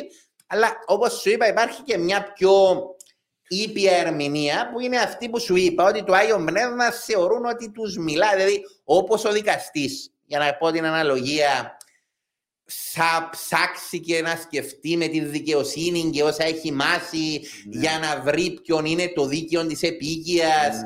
Και εκεί ας θέλεις, προφανώς να σου το πω, όπως το λέω πάντα, δεν σημαίνει ότι θα σε βάλω εσένα στην έδρα ως δικαστή, ξαφνικά θα αποκτήσεις μεγαλύτερη ικανότητα να πω συνήθειες εχθές να καταλάβεις αν λέω ψέματα ή αλήθεια. Προφανώς για σκοπούς λειτουργίας του συστήματος και εκεί δέχεσαι κάπως μυστικιστικά ότι ο θεσμός των ενόρκων, ο θεσμός των δικαστών, για να λειτουργεί ένα σύστημα, δέχεσαι ότι εντάξει αυθεντικά επενεργεί να βρει την αλήθεια. Και εδώ για να λειτουργεί το σύστημα, λειτουργεί αυτή η έννοια. Δηλαδή θα σου πω εντάξει, ξέρω ότι τώρα αν με ακούσιολόγοι θα δυσανασχετήσουν με αυτά που λέω, διότι προφανώς καταλαβαίνεις η προσέγγιση μου εμένα είναι ενός νομικού, δεν είναι η προσέγγιση ενός θεολόγου, οπότε εντάξει, καταλαβαίνω ότι σέβομαι πλήρως τη θεολογική προσέγγιση, απλώς προσπαθώ να εξηγήσω αυτά που λέω με όρους που τα καταλαβαίνουν και οι νομικοί, που άλλωστε είναι και ένα μεγάλο μέρος του ακροατηρίου σου σε τελική. Τώρα, εδώ εσύ το 8 πρώτου του 7 έδωσες μια γνωμάτευση στον Μακαρίν, τον Αρχιεπίσκοπο, για το σύστημα εκλογής. Ναι, κοιτάξτε, απλώς να πω το εξής πριν με ρωτήσεις, συγγνώμη. Απλώς να πούμε ότι είχε διοριστεί από την Ιερά Σύνοδο μετά που ανέλαβε ο Αρχιεπίσκοπος μια επιτροπή η οποία θα αναλάβανε να κάνει εισηγήσεις για τον καταστατικό χάρτη. Και υπήρχαν στην επιτροπή αυτή μέλη της Ιεράς Συνόδου. Μάλιστα ήταν ο Μητροπολίτης Μόρφου, αν θυμάμαι καλά, επικεφαλής. Και είχαν καλέσει 3 καθηγητές από ελληνικά πανεπιστήμια του κανονικού δικαίου. Ήταν ο Κωνσταντίνος ο Πιτσάκης, ήταν ο Σιόδωρος ο Γιάνγκου, δεν θυμάμαι ποιος άλλος ήταν τώρα, και ο Γιώργος ο Πουλής, συγγνώμη, ήταν και ο Γιώργος ο Πουλής της Κομοτηνής. Όταν κάλεσαν αυτούς τους 3 και έγινε αυτή η επιτροπή για να κάνει εισηγήσεις. Οπότε αυτή ήταν η επιτροπή που έκαμε εισηγήσεις προς τη Σύνοδο για τις τροποποιήσεις του καταστατικού. Εγώ, επειδή ήταν γνωστό ότι είχα μια εμπειρία πάνω στο συγκεκριμένο, με είχε ζητήσει ο Αρχιεπίσκοπος αν μπορούσα να του κάνω εισηγήσεις και του είπα ότι θα του στείλω εισηγήσεις σε 2 θέματα. Το έναν ήταν το ζήτημα των οικογενειακών θεσμών, όπου έκαναμε μια εισήγηση με τον Κώστα των Κατσαρών, η οποία έγινε δεχτή και καταργήθηκαν τα εκκλησιαστικά δικαστήρια και έγιναν οι γνωστές τροποποιήσεις. Και η άλλη εισήγηση που του είπα ότι θα του στείλω ήταν για το σύστημα εκλογής, που όμως ήταν γνωστό ότι ο Αρχιεπίσκοπος ήθελε να αλλάξει το σύστημα εκλογής και ότι προσανατολιζόταν προς το τριπρόσωπο. Δηλαδή ήταν γνωστό, μου το είχε πει και ο ίδιος ότι προσανατολιζόταν. Εγώ έκανα μια ανάλυση έχοντας υπόψη τον προσανατολισμό του. Όπως είδες, εγώ έδωσα 2 εναλλακτικές επιλογές, γνωρίζοντας βέβαια ότι η προτίμηση του ήταν το τριπρόσωπο, αλλά εγώ έδωσα 2 εναλλακτικές επιλογές, διότι εντάξει, δεν είναι σε τελική ανάλυση το να κάνω μια γνωμάτευση δεν την κάνω κατά παραγγελία, οπότε καταλαβαίνεις. Απλά εκείνο που θέλω να πω, τα είπα αυτά για να βάλω έναν πλαίσιο, για να πω ότι εγνώριζα κιόλας που προσανατολιζόταν η Σύνοδος να πάει, οπότε το είχα λάβει και αυτόν υπόψη, με την έννοια ότι επίστευα κι εγώ ότι θα ήταν μια καλή επιλογή το τριπρόσωπο, αλλιώς προφανώς δεν θα το υποστήριζα, αλλά εγνώριζα και ότι ήταν μια από τις επιλογές που εξέταζε η Σύνοδος. Ωραία, άρα έχει ενδιαφέρον το background που είπες, και γιατί υπάρχουν δύο επιλογές εδώ. Η μία επιλογή που έδωσες ήταν μειχτή εκλογική συνέλευση. Μειχτή εκλογική συνέλευση κατά το πρότυπο της Εκκλησίας της Ρουμανίας και άλλων. Αντιπροσώπους. Όχι. Η μειχτή εκλογική συνέλευση όχι με αντιπροσώπους. Η εισήγηση μου ήταν διαφορετική. Η εισήγηση μου ήταν να υπάρχει μόνιμη μόνιμη εκλογική συνέλευση. Δηλαδή να επιλέξει η Ιερά Σύνοδος σε στάδιο προγενέστερων που θα γερθεί το θέμα, ποιοι θα είναι μέλη της μειχτής εκλογικής συνέλευσης, διότι αυτόν αφαιρεί εκείνων των στοιχείων της σκοπιμότητας του να γίνονται εκλογές οι οποίες κάνουν αυτή τη διαδικασία. Οπότε αυτό θα είχε ένα στοιχείο ότι θα είχε στη συμμετοχή του λαού, αλλά θα έμπαινε αυτή η επιλογή σε ένα χρονικό σημείο που θα εμπόδιζε πλέον όλες αυτές τις σκοπιμότητες και όλα τα υπόλοιπα. Η πρόταση σου εσένα ισχύει και για εκλογή Μητροπολιτών. Ναι. Η πρόταση ήταν και για τα δύο. Και για τα δύο. Ναι. Τώρα, τούτο με το τριπρόσωπο και το ότι ψηφίζει ο λαός, το οποίο είναι, οι καταβολές του είναι αρχές οι καταβολές του, είπαμε και στην αρχή. Στην ουσία όμως είναι βιτρίνα. Δηλαδή, διότι αφού τελικός λόγος Αχιλλέα, είναι στο... Εντάξει, κοίτα, σε αυτές τις εκλογές. Αν πάρουμε και τούντες εκλογές. Δεν είναι βιτρίνα σε αυτές τις εκλογές, διότι ανάλογα ποιος θα μπει στο τριπρόσωπο, μπορεί να μιλούμε για διαφορετικό αρχιεπίσκοπο. Είναι λέει τρεις επικρατέστεροι γνωστοί και ενώ και όπως δημοσκοπήσεις. Με βιάζεσαι. Εντάξει, ας πω κάτι. Είναι πολύ δύσκολο να κάνεις ακριβείς δημοσκοπήσεις σε αρχιεπισκοπικές εκλογές. Ήδη σε πολιτικές εκλογές είναι δύσκολο, αλλά στις πολιτικές εκλογές υπάρχει το εξής στοιχείο. Έχεις κόμματα, οπότε οι εκλογολόγοι έρχονται και ζυγίζουν εσύ που ποιον κόμμα προέρχεσαι, εσύ που ποιον κόμμα ψήφισες στις τελευταίες εκλογές και κάνουν και τις αναγωγές τους με σκοπό να προχωρήσουν προς την κατεύθυνση. Εδώ σε θυμίζω ότι δεν έχουν κάποιο δείγμα με για αναγωγές οι εκλογολόγοι, με για οτιδήποτε. Άρα και δεν ξέρεις από εκείνους που δηλώνουν πόσοι θα πάνε να ψηφίσουν. Σωστό. Άρα εκείνο που θέλω να πω είναι ότι τα ποσοστά που βλέπω στις δημοσκοπήσεις τις οποίες ανέφερες δεν θεωρώ ότι καθιστούν οποιονδήποτε από τους υποψηφίους, εκτός ίσως του Λεμεσού που φαίνεται ότι έχει ένα προβάδισμα τόσο άνετον ούτως ώστε να πει ότι δεν παίζει κανένα ρόλο οι εκλογές. Άρα εκείνο που θέλω να πω είναι σε αυτές τις εκλογές, αναλόγως το ποιοι θα είναι οι τρεις, μπορεί να αλλάξουν όλες οι ισορροπίες στη Σύνοδο. Εντάξει, μπορεί. Όμως μπορεί και από την άλλη να αγνοηθεί εντελώς η λαϊκή εντολή. Μπορεί, συμφωνώ. Τούτο το πράγμα είναι προβληματικό, Αχιλλέα. Δηλαδή, αν μπορεί ας πούμε, να είναι ένας να πιάνει 55% ή 60% να πιάνει άλλη που 20% και να εκλεγεί ένας που πήρε το 20%. Μπορεί, συμφωνώ μαζί σου. Απλώς ερχόμαστε στη συζήτηση που έκαναμε προηγουμένως. Οι εκκλησίες στηρίζονται σε κάποια δόγματα τα οποία είτε τα αποδέχεσαι ως τμήμα της συζήτησης είτε δεν τα αποδέχεσαι. Γι' αυτό είπα πριν ότι αυτό που συζητήσαμε με το μυστικιστικό του Αγίου Πνεύματος που είναι ίδιο του συνοδικού συστήματος είναι θεμελιώδες δόγμα της Εκκλησίας. Προφανώς αν το δούμε με μια λογική που και εκείνη βέβαια και η πίστη μας στη δημοκρατία είναι και εκείνη μια μυστικιστική λογική σε τελική ανάλυση.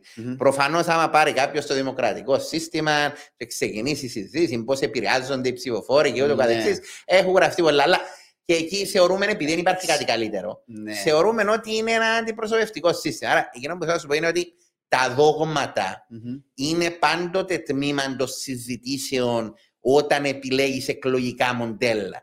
Και εδώ το σύστημα, προφανώς αν το δεις με πολιτιακά κριτήρια, να πεις ok, ψηφίζει ο λαός και έρχονται μετά κάποιοι και αποφασίζουν διαφορετικά από τον λαό.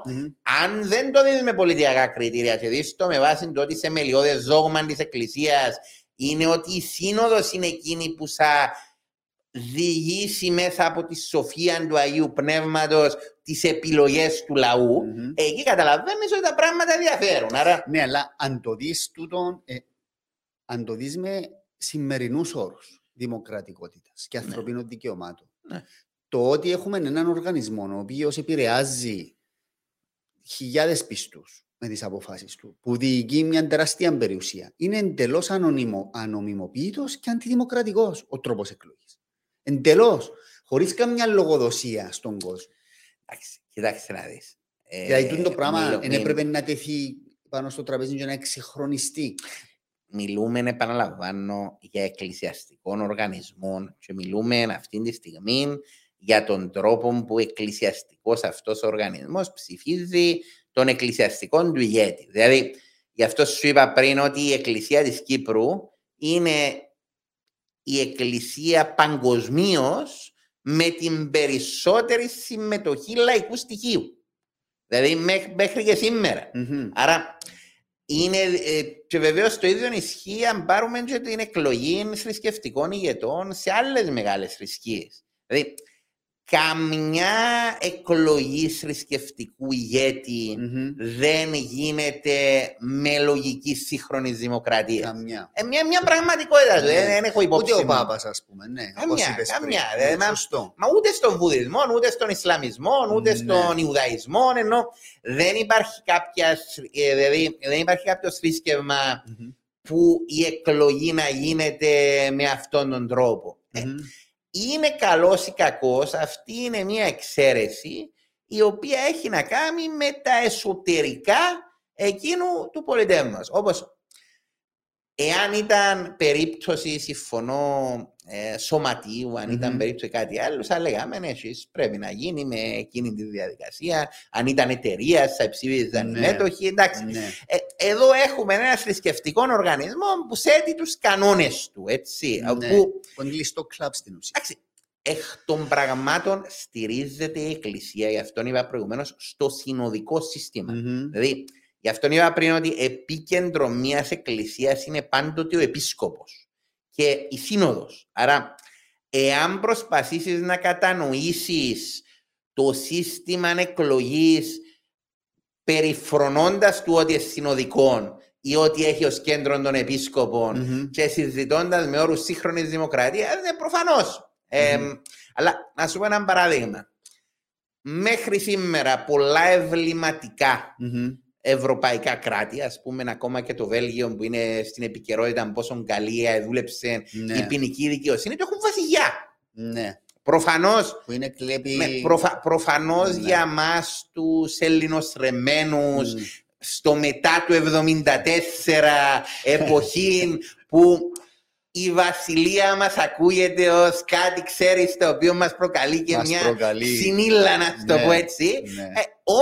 Όμως, υπάρχουν τόσα εμβληματικά ευρωπαϊκά κράτη από αυτά που συζητούμε, ας πούμε, όταν συζητούμε, δηλαδή το πρωί είχαμε και αυτό το συνέδριο για την πολιτική δικονομία και συζητούσαμε το scoreboard της δικαιοσύνης. Για σήμερα. Ναι, και αύριο. Ναι. Αλλά σας πω, στο scoreboard της δικαιοσύνης, πολλά από αυτά τα κράτη που παίρνουμε ως πρότυπα έχουν βασιλεία. Δηλαδή, λέω ένα παράδειγμα. Απλώς, εκείνο που θέλω να πω είναι ότι είναι δύσκολο να αντιληφθείς ένα σύστημα με κανόνες που είναι εξωτερικοί σε αυτό το σύστημα. Η Ορθόδοξη Εκκλησία στηρίζεται στο συνοδικό σύστημα. Αν δεν το αποδέχεσαι και προσπαθείς να τη δεις με έναν άλλον όρο, σημαίνει φεύγεις από την ίδια την Εκκλησία ενός θεσμών, έναν από τα πιο χαρακτηριστικά της στοιχεία. Δηλαδή αυτή είναι η βάση της Εκκλησίας, το συνοδικό σύστημα. Ναι, αλλά προχτές την περασμένη εβδομάδα εκεί που κάθεσαι ήταν ο Μητροπολίτης Σταμασού, που είναι και της ηλικίας μας, ενώ μόνος... και ο Κυρηνίας. Εν το 70 ο Κυρηνίας, το 71 ο Ταμασού. Ταμασού λέω του, δηλαδή φωνάζω ο Μιτσής. Είναι ο μικρότερος. Και συζητήσαμε το θέμα. Εντάξει, η άποψη του εκεί είναι η εκκλησιαστική άποψη. Ενώ για το θέμα της δημοκρατικότητας, για το θέμα του ελέγχου, της λογοδοσίας κλπ.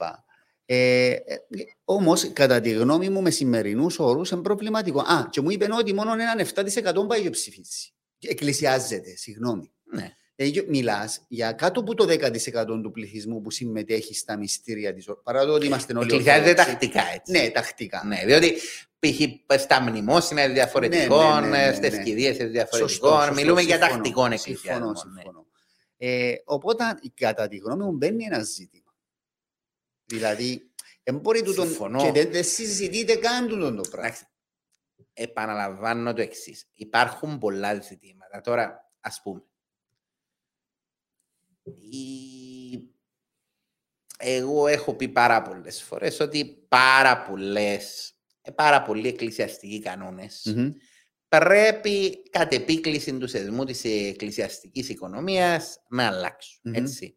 Το οποίο δεν θεωρώ ότι αντίκειται προσωπικά σε αυτό. Δηλαδή, και σε σχέση με τη συμμετοχή γυναικών και σε σχέση με τις στάσεις με τους ομοφυλόφιλους, και σε σχέση με στάσεις με τις εκτρώσεις. Και σε ορισμένες περιπτώσεις, για να είμαστε και δίκαιοι, η Εκκλησία της Κύπρου αποδείχτηκε πιο προοδευτική από άλλες ορθόδοξες εκκλησίες σε πολλά από αυτά τα θέματα. Βλέπεις όμως, για παράδειγμα, ότι ας πούμε στην Αμερική, ας πούμε, η Ορθόδοξη Εκκλησία έκανε γάμο ομοφυλοφίλων. Δηλαδή, θα σου πω, δεν υπάρχει μια ενιαία αρχή. Απλώς, εκείνο που θέλω να πω, στο ερώτημα σου, θα ήταν ιδανικό, και γι' αυτό σου είπα και πριν ένα background, διότι προφανώς αν η συζήτηση ήταν να έκανα μια γνωμάτευση υιοθετήστε ένα σύστημα γενικά και αόριστα, θα μπορούσα να πω ένα σύστημα δημοκρατικό, ψηφίζει ο λαός, όπως λες και εσύ, σύγχρονες δημοκρατικές αντιλήψεις. Η συζήτηση πάντοτε είναι και σε ένα σύστημα που μπορεί να γίνει αποδεκτό από τη Σύνοδο, διότι σε τελική ανάλυση δεν πρέπει να ξεχνούμε ότι, όπως είπα, το σύστημα είναι συνοδικό. Δεν μπορείς να επιβάλλεις σε μια σύνοδο η οποία εκπροσωπεί την Εκκλησία να κάνει τη διαδικασία εκλογής της με όρους τους οποίους εσύ μπορεί να θεωρείς σωστούς από κοσμική άποψη, αλλά ήδη να τους θεωρούν εκκλησιαστικά ως κάτι το οποίο δεν θα μπορούσαν να αντέξουν. Άρα είναι μια συζήτηση. Είναι μια συζήτηση, αλλά γι' αυτόν είπα ότι μέχρι σήμερα καμιά εκκλησία δεν προχώρησε. Άρα αυτό σημαίνει κάτι. Και ούτε υπάρχει συζήτηση να προχωρήσει καμιά εκκλησία. Δηλαδή, θα σου πω, το συζητούν καν. Υπήρχε κριτική προς την Κυπριακή Εκκλησία από τις άλλες Ορθόδοξες εκκλησίες για το μεγάλο βαθμό συμμετοχής του λαϊκού στοιχείου. Άρα η τάση, γι' αυτόν είπα προηγουμένως, η τάση δεν ήταν προς την περαιτέρω εκδημοκρατικοποίηση όπως τις ονόμαζα, αλλά το αντίθετο. Δηλαδή η τάση είναι παντού στο να πηγαίνει να αποφασίζει απλώς η Σύνοδος χωρίς συμμετοχή του λαού. Άρα μάλιστα υπάρχουν και κάποιοι κανονολόγοι οι οποίοι υποστηρίζουν, δεν είμαι ένας εξ αυτών όπως κατάλαβες, αλλά υποστηρίζουν με πάρα πολύ ένταση ότι οποιοδήποτε σύστημα εκλογής εκτός από εκλογή από την Ιερά Σύνοδο είναι αντικανονικό. Δηλαδή ένας από τους λόγους που ήμουν έτσι και ιστορικά πολύ εκτεταμένος στη γνωμάτευση ήταν ακριβώς γιατί ήθελα να υπερασπιστώ τη συμμετοχή του λαϊκού στοιχείου, ότι δεν αντίκειται στους ιερούς κανόνες, διότι έχει πάρα πολλούς συναδέλφους οι οποίοι έχουν έντονα τη γνώμη ότι δεν θέλουν το λαό. Όχι, δεν το θέλουν, το θεωρούν ότι είναι αντικανονικό. Άρα, όπως είπα πριν, είναι αντισυνταγματικό, δηλαδή ότι είναι απαγορευμένο. Οπότε είναι μια συζήτηση η οποία και αυτόν πρέπει να το λάβεις υπόψη. Όπως δηλαδή συζητούμε για το Σύνταγμα και υπάρχουν απόψεις ειδικών που είναι διαφορετικές πολλές φορές μεταξύ τους. Και εδώ υπάρχουν έντονες πολλές φορές απόψεις από συναδέλφους οι οποίοι έχουν τη θέση ότι οποιοδήποτε άλλο σύστημα εκλογής εκτός από την Ιερά Σύνοδο είναι αντικανονικό. Ωραία. Άρα τώρα εμείς θα πάμε την Κυριακή να ψηφίσουμε. Θα εκλέξουμε 3. Και η Σύνοδος θα αποφασίσει ποιος είναι ο ένας. Εσύ θεωρείς ότι στο μυαλό του συνοδικό θα παίξει ρόλο τα ποσοστά που θα λάβει ο καθένας?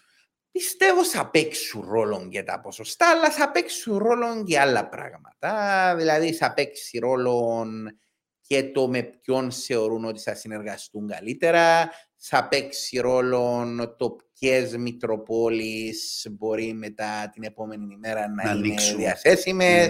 Θα παίξει ρόλο η κατεύθυνση που πιστεύουν ότι ο καθένας θα δώσει στην Εκκλησία, διότι σίγουρα, ας πούμε, οι 3 βασικοί υποψήφοι, αφού μιλούμε πάντα με όρους τριών, αν και όπως είπα πριν δεν θεωρώ ότι είναι 3, αλλά ας πούμε οι 3 βασικοί υποψήφοι εκφράζουν μια διαφορετική φιλοσοφία για το που θέλουν να πάρουν την Εκκλησία. Άρα, και αν θέλεις, είναι και πιο έντονες οι διαφοροποιήσεις μεταξύ των τριών στις αρχιεπισκοπικές σε σύγκριση με τις 3 προεδρικές.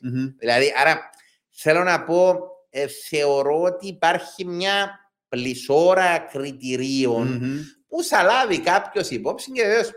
Τώρα λέω πολλά κριτήρια, προφανώς κάποιος θα πάρει μόνο ένα από αυτά υπόψη. Μπορεί να πάρει μόνο την κατεύθυνση που θα πάρει η Εκκλησία. Έτσι.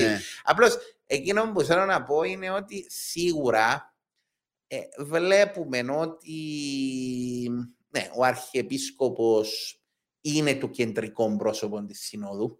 Δηλαδή είναι και εκείνος ο οποίος ξέρουν οι πάντες, ας το πω έτσι, δεν σημαίνει ότι ξέρουν τους Μητροπολίτες ή τους Επισκόπους όλους, αλλά είναι το κεντρικό πρόσωπο της Συνόδου Αρχιεπίσκοπος. Είδαμε, ο προηγούμενος Αρχιεπίσκοπος, για παράδειγμα, μπορεί να εκλέγηκε έχοντας την πολύ μικρή μειοψηφία του λαού, αλλά ήλεγχε πλήρως στη Σύνοδο.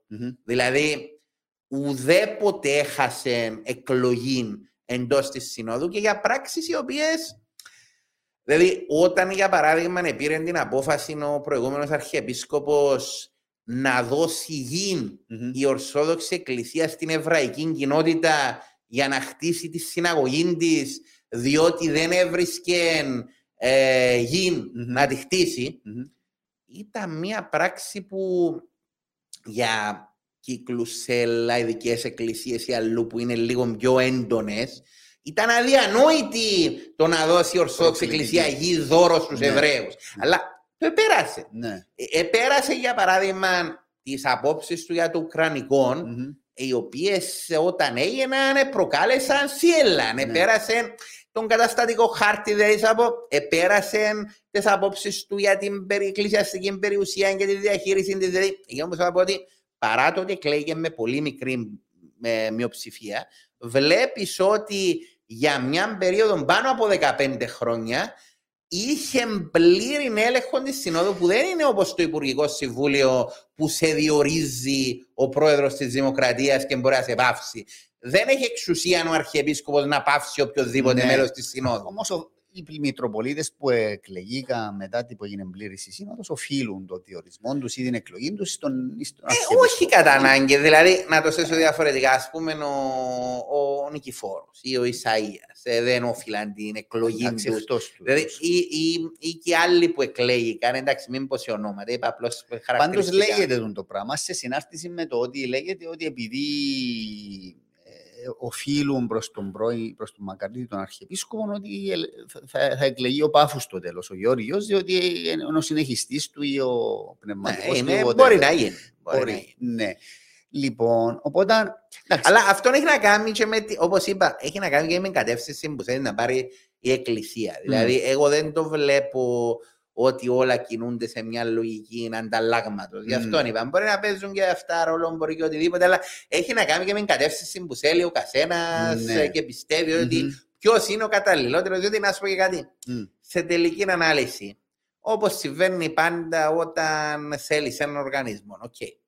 Καταλαβαίνω ότι μπορεί να έχεις φιλικές σχέσεις με τον τάδε και όχι με τον δίνα, αλλά πάντα βλέπεις και ποιος είναι εκείνος που θα προασπίσει τα συμφέροντα σου, έτσι. Δηλαδή, και εσύ όταν θα ψηφίσεις, ας πούμε, πρόεδρο των δικηγόρων ή θα ψηφίσεις οτιδήποτε άλλο, μπορεί να έχεις και περισσότερους φίλους υποψήφιους ή οτιδήποτε, δεν μπορεί να μην λάβεις υπόψη ως τμήμα του συλλογισμού σου ποιος είναι εκείνος που θα προασπίσει καλύτερα τα συμφέροντα σου. Δηλαδή, θα πω, παίζουν ρόλο και άλλοι παράγοντες, αλλά πάντα παίζει ρόλο η κατεύθυνση που πιστεύεις ότι κάποιος θα πάρει τον οργανισμό στον οποίο ανήκει. Ναι.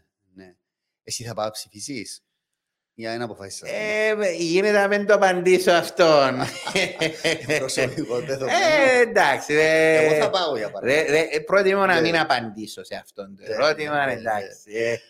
Διότι μετά μπορεί να κληθείς να γνωματεύσεις. Σεβόμενος τη μυστικότητα της ψήφου, προτιμώ να μην το απαντήσω. Δεν είναι η προσέλευση μυστική όμως. Κανονικά και εκείνον είναι μέσα στη μυστικότητα, διότι και το αν είναι μια αποχή είναι μέρος της ψήφου.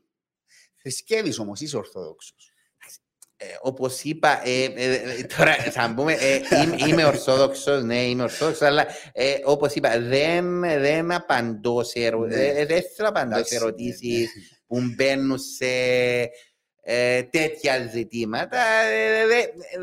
Ξέρεις, αποφεύγω πάντοτε σε τέτοια θέματα να τοποθετούμε δημοσίως, όχι γιατί έχω πρόβλημα να τοποθετήσω, αλλά προτιμώ να τοποθετούμε πάνω σε ζητήματα επιστημονικά ή που θεωρώ ότι παρά σε θέματα του τι πιστεύω προσωπικά.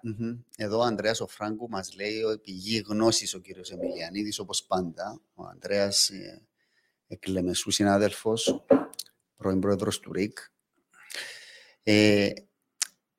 Να σου πω, Αχιλλέα, κλείσαμε το θέμα, νομίζω καλύψαμε τα θέματα, έκαναμε έτσι μια πολύ σημαντική ιστορική αναδρομή. Έτσι, κλείνοντας, εκείνον το πόρισμα τελικά πήρες το στο Γενικό Εισαγγελέα. Ναι, καλέ, ήταν και κάμερες. Ήταν από παγιά κλιπς. Δεν ήταν παγιά κλιπς, το επαρέδωσα 15 του Σεπτέμβρη. Ναι. Έμεινε εκεί σε κανένα σιρτάρι, φαίνεται. Όχι, έμεινε σε σιρτάρι, εντάξει. Κοίτα, ότι το παρέδωσα 15 του Σεπτέμβρη, επέρασαν 3 μήνες, εντάξει. Γνωρίζω ότι έχει μελετηθεί. Τώρα το πότε θα αποφασίσουν να πάρουν την απόφαση τι θέλουν να κάνουν και να την ανακοινώσουν, εντάξει, δεν μπορώ να το ξέρω. Αλλά σε σιρτάρι σίγουρα δεν εμπήκε. Δηλαδή, εντάξει. Ναι. Κύριε, πάντως κάμποσον καιρό. Έστειλα μου μήνυμα εδώ, δηλαδή να σε ρωτήσω γι' αυτό να ανέφερα το θέμα. Όχι, καταλαβαίνω. Εντάξει, κοίταξε, είναι... Κοιτάξτε, εγώ προσπάθησα παρά το ήταν και καλοκαίρι και δεν ήταν και τόσο εύκολο, διότι ήταν πολύ όγκος. Προσπάθησα, επαρέδωσα το σε όσον το δυνατόν πιο σύντομο χρονικό διάστημα. Από εκεί και πέρα, η αξιολόγηση προφανώς έχει κάποια στοιχεία τα οποία δεν είμαι μέτοχος. Δεν συμμετέχω στην αξιολόγηση του πορίσματος. Εγώ επαρέδωσα, το τέλειωσε η δουλειά μου. Άρα δεν μπορώ να σου πω τι λαμβάνει υπόψη η νομική υπηρεσία, διότι όπως ξέρεις καλά η αξιολόγηση περιλαμβάνει μια σειρά από δεδομένα. Μελέτη του υλικού αλλά και αξιολόγηση ενιών όπως το δημόσιο συμφέρον, αν συμφωνούν, αν διαφωνούν με το πόρισμα, σε ποια σημεία, αν θεωρούν ότι σημεία μπορεί να προκύπτουν που θεωρούν ότι πρέπει να τα εξετάσουν περαιτέρω. Δηλαδή, εκείνο που θέλω να πω είναι ότι δεν μπορώ να γνωρίζω ούτε κανένας τι είναι εκείνη η συζήτηση που γίνεται στο εσωτερικό της εισαγγελίας, γι' αυτό θα πρέπει να το απαντήσει η νομική υπηρεσία.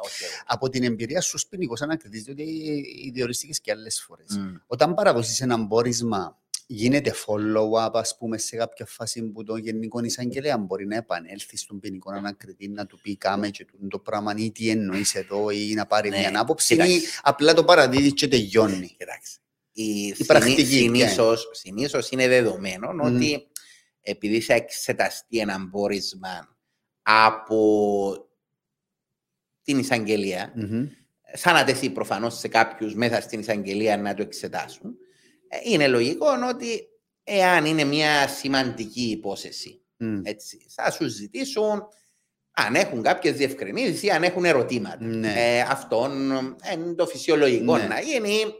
Μπορεί να σε ζητήσουν έτσι κάποιες διευκρινήσεις. Αυτό είναι μόνιμο διαδικασία, είναι φυσιολογικό. Τώρα, προφανώς ο Γενικός Εισαγγελέας, εάν θεωρεί για παράδειγμα ότι υπάρχουν πτυχές που δεν ερευνήθηκαν, ενώ θα έπρεπε να ερευνηθούν, δηλαδή ότι δεν έγινε ολοκληρωμένη ανάκριση ή ότι υπάρχουν πτυχές ανάκρισης που θα έπρεπε να γίνουν περισσότερο, μπορεί να κάνει περαιτέρω ανακριτική διαδικασία. Με την αστυνομία. Εντάξει, συνήθως, αν έχεις διορίσει ανεξάρτητο ανακριτή, πρέπει να ρωτήσεις τον ίδιο τον ανακριτή. Ας πούμε ένα παράδειγμα. Ας πούμε μια υπόθεση που ήταν πολύ έντονη και γνωστότατη, η υπόθεση του Ρίκου του Ερωτοκρίτου. Είχε μπει ανεξάρτητος ποινικός ανακριτής. Κύριος Καλλής. Όταν αποφασίστηκε ότι ήταν να γίνει ποινική δίωξη, επειδή υπήρχαν κάποια σημεία που ήθελαν να πάρουν επιπρόσθετες μαρτυρίες Με βάση, δηλαδή όταν είχε μπει τότε ο Ηλίας ο Στεφάνου, όταν ήθελε να ληφθεί, θεωρούσε ότι για σκοπούς ποινικής διαδικασίας έπρεπε να ληφθούν και κάποιες επιπρόσθετες μαρτυρίες. Ζητήσαν πρώτα από τον ίδιο τον Καλή, αν ήθελε να το κάνει, είπε όχι, εγώ θέλω να εμπλακώ περισσότερο, προχωρήσαμε με την αστυνομία. Εκείνο όμως που θέλω να πω είναι ότι συνήθως, επειδή υπάρχουν κάποιοι λόγοι που βάλεις ανεξάρτητων ποινικών ανακριτή, άρα εξαρτάται από την περίπτωση. Οπότε συνήθως όμως μπορεί να επανέλθουν και στον ανεξάρτητο ποινικό ανακριτή να γίνει η διαδικασία. Ας πούμε, δεν είναι δηλαδή δεδομένο εισαπάν στην αστυνομία. Και βεβαίως εξαρτάται από την υπόθεση. Εξαρτάται από την υπόθεση.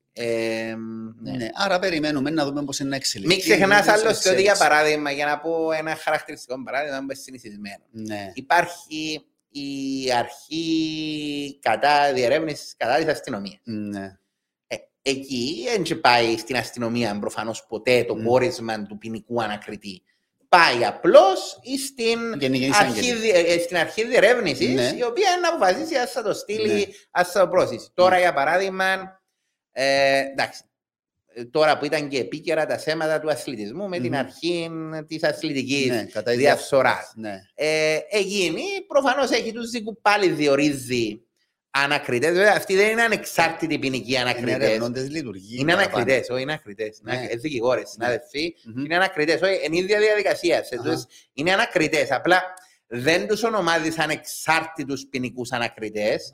Ονομάζονται ανακριτές της αρχής και της αστυνομίας, αλλά μπορεί να είναι αστυνομικοί, μπορεί να είναι συνάδελφοι. Δηλαδή, πολλά από τα πορίσματα που συζητούμε τώρα, για παράδειγμα, που είδα σήμερα και το θέμα μετά τη συνάντηση του Γενικού Εισαγγελέα με την αρχή που λένε πολλά από τα πορίσματα αυτά είναι συνάδελφοι που τα έκαναν. Για τον μπάσκετ. Ναι. Έτσι τα άλλα που είδαν στη δημοσιότητα. Αλλά εκείνο που θέλω να πω είναι ότι είναι μια διαδικασία συνήθις. Απλώς η διαφορά είναι ότι στο επίπεδο της Γενικής Εισαγγελίας εκεί είναι πιο σπάνιο να μπουν ανεξάρτητοι ποινικοί ανακριτές, με την έννοια ότι πρέπει να είναι υπόθεση που για κάποιο λόγο θεωρείται ότι δεν πρέπει να τη διερευνήσει η αστυνομία. Μάλιστα, ξεκάθαρο. Χιλιά μου, κλείνοντας, να σε ρωτήσω και για τούτον να σε πάρω εντελώς αλλού, τον ειδικό διαδικαστικό κανονισμό. Που τοποθετήθηκες δημόσια στο Facebook και κατάλαβα... Σήμερα τοποθετήθηκα το πρωί, είμαι θυμωμένος πολλά. Παραμένω, σήμερα τοποθετήθηκα για το πρωί στο χαιρετισμό μου με πάρα πολύ ένταση. Δεν το άκουσα. Και έβαλες κάποια σημεία με τα οποία συμφωνούμε όλοι οι συνάδελφοι. Μιλούμε για τον ειδικό διαδικαστικό κανονισμό που αφορά τις υποθέσεις 14 με 18 για όσους δεν γνωρίζουν το θέμα. Οι έκτακτες συνθήκες όμως που περνούμε τώρα δικαιολογούν έκτακτα μέτρα. Δηλαδή, πώς θα λυθεί το backlog, οι αριθμοί είναι τόσο δυσθεώρατοι. 40.000, 50.000 υποθέσεις. Ναι, οι αριθμοί είναι δυσθεώρατοι. Εν και διαφωνώ μαζί σου. Θα λάσω ένα πράγμα.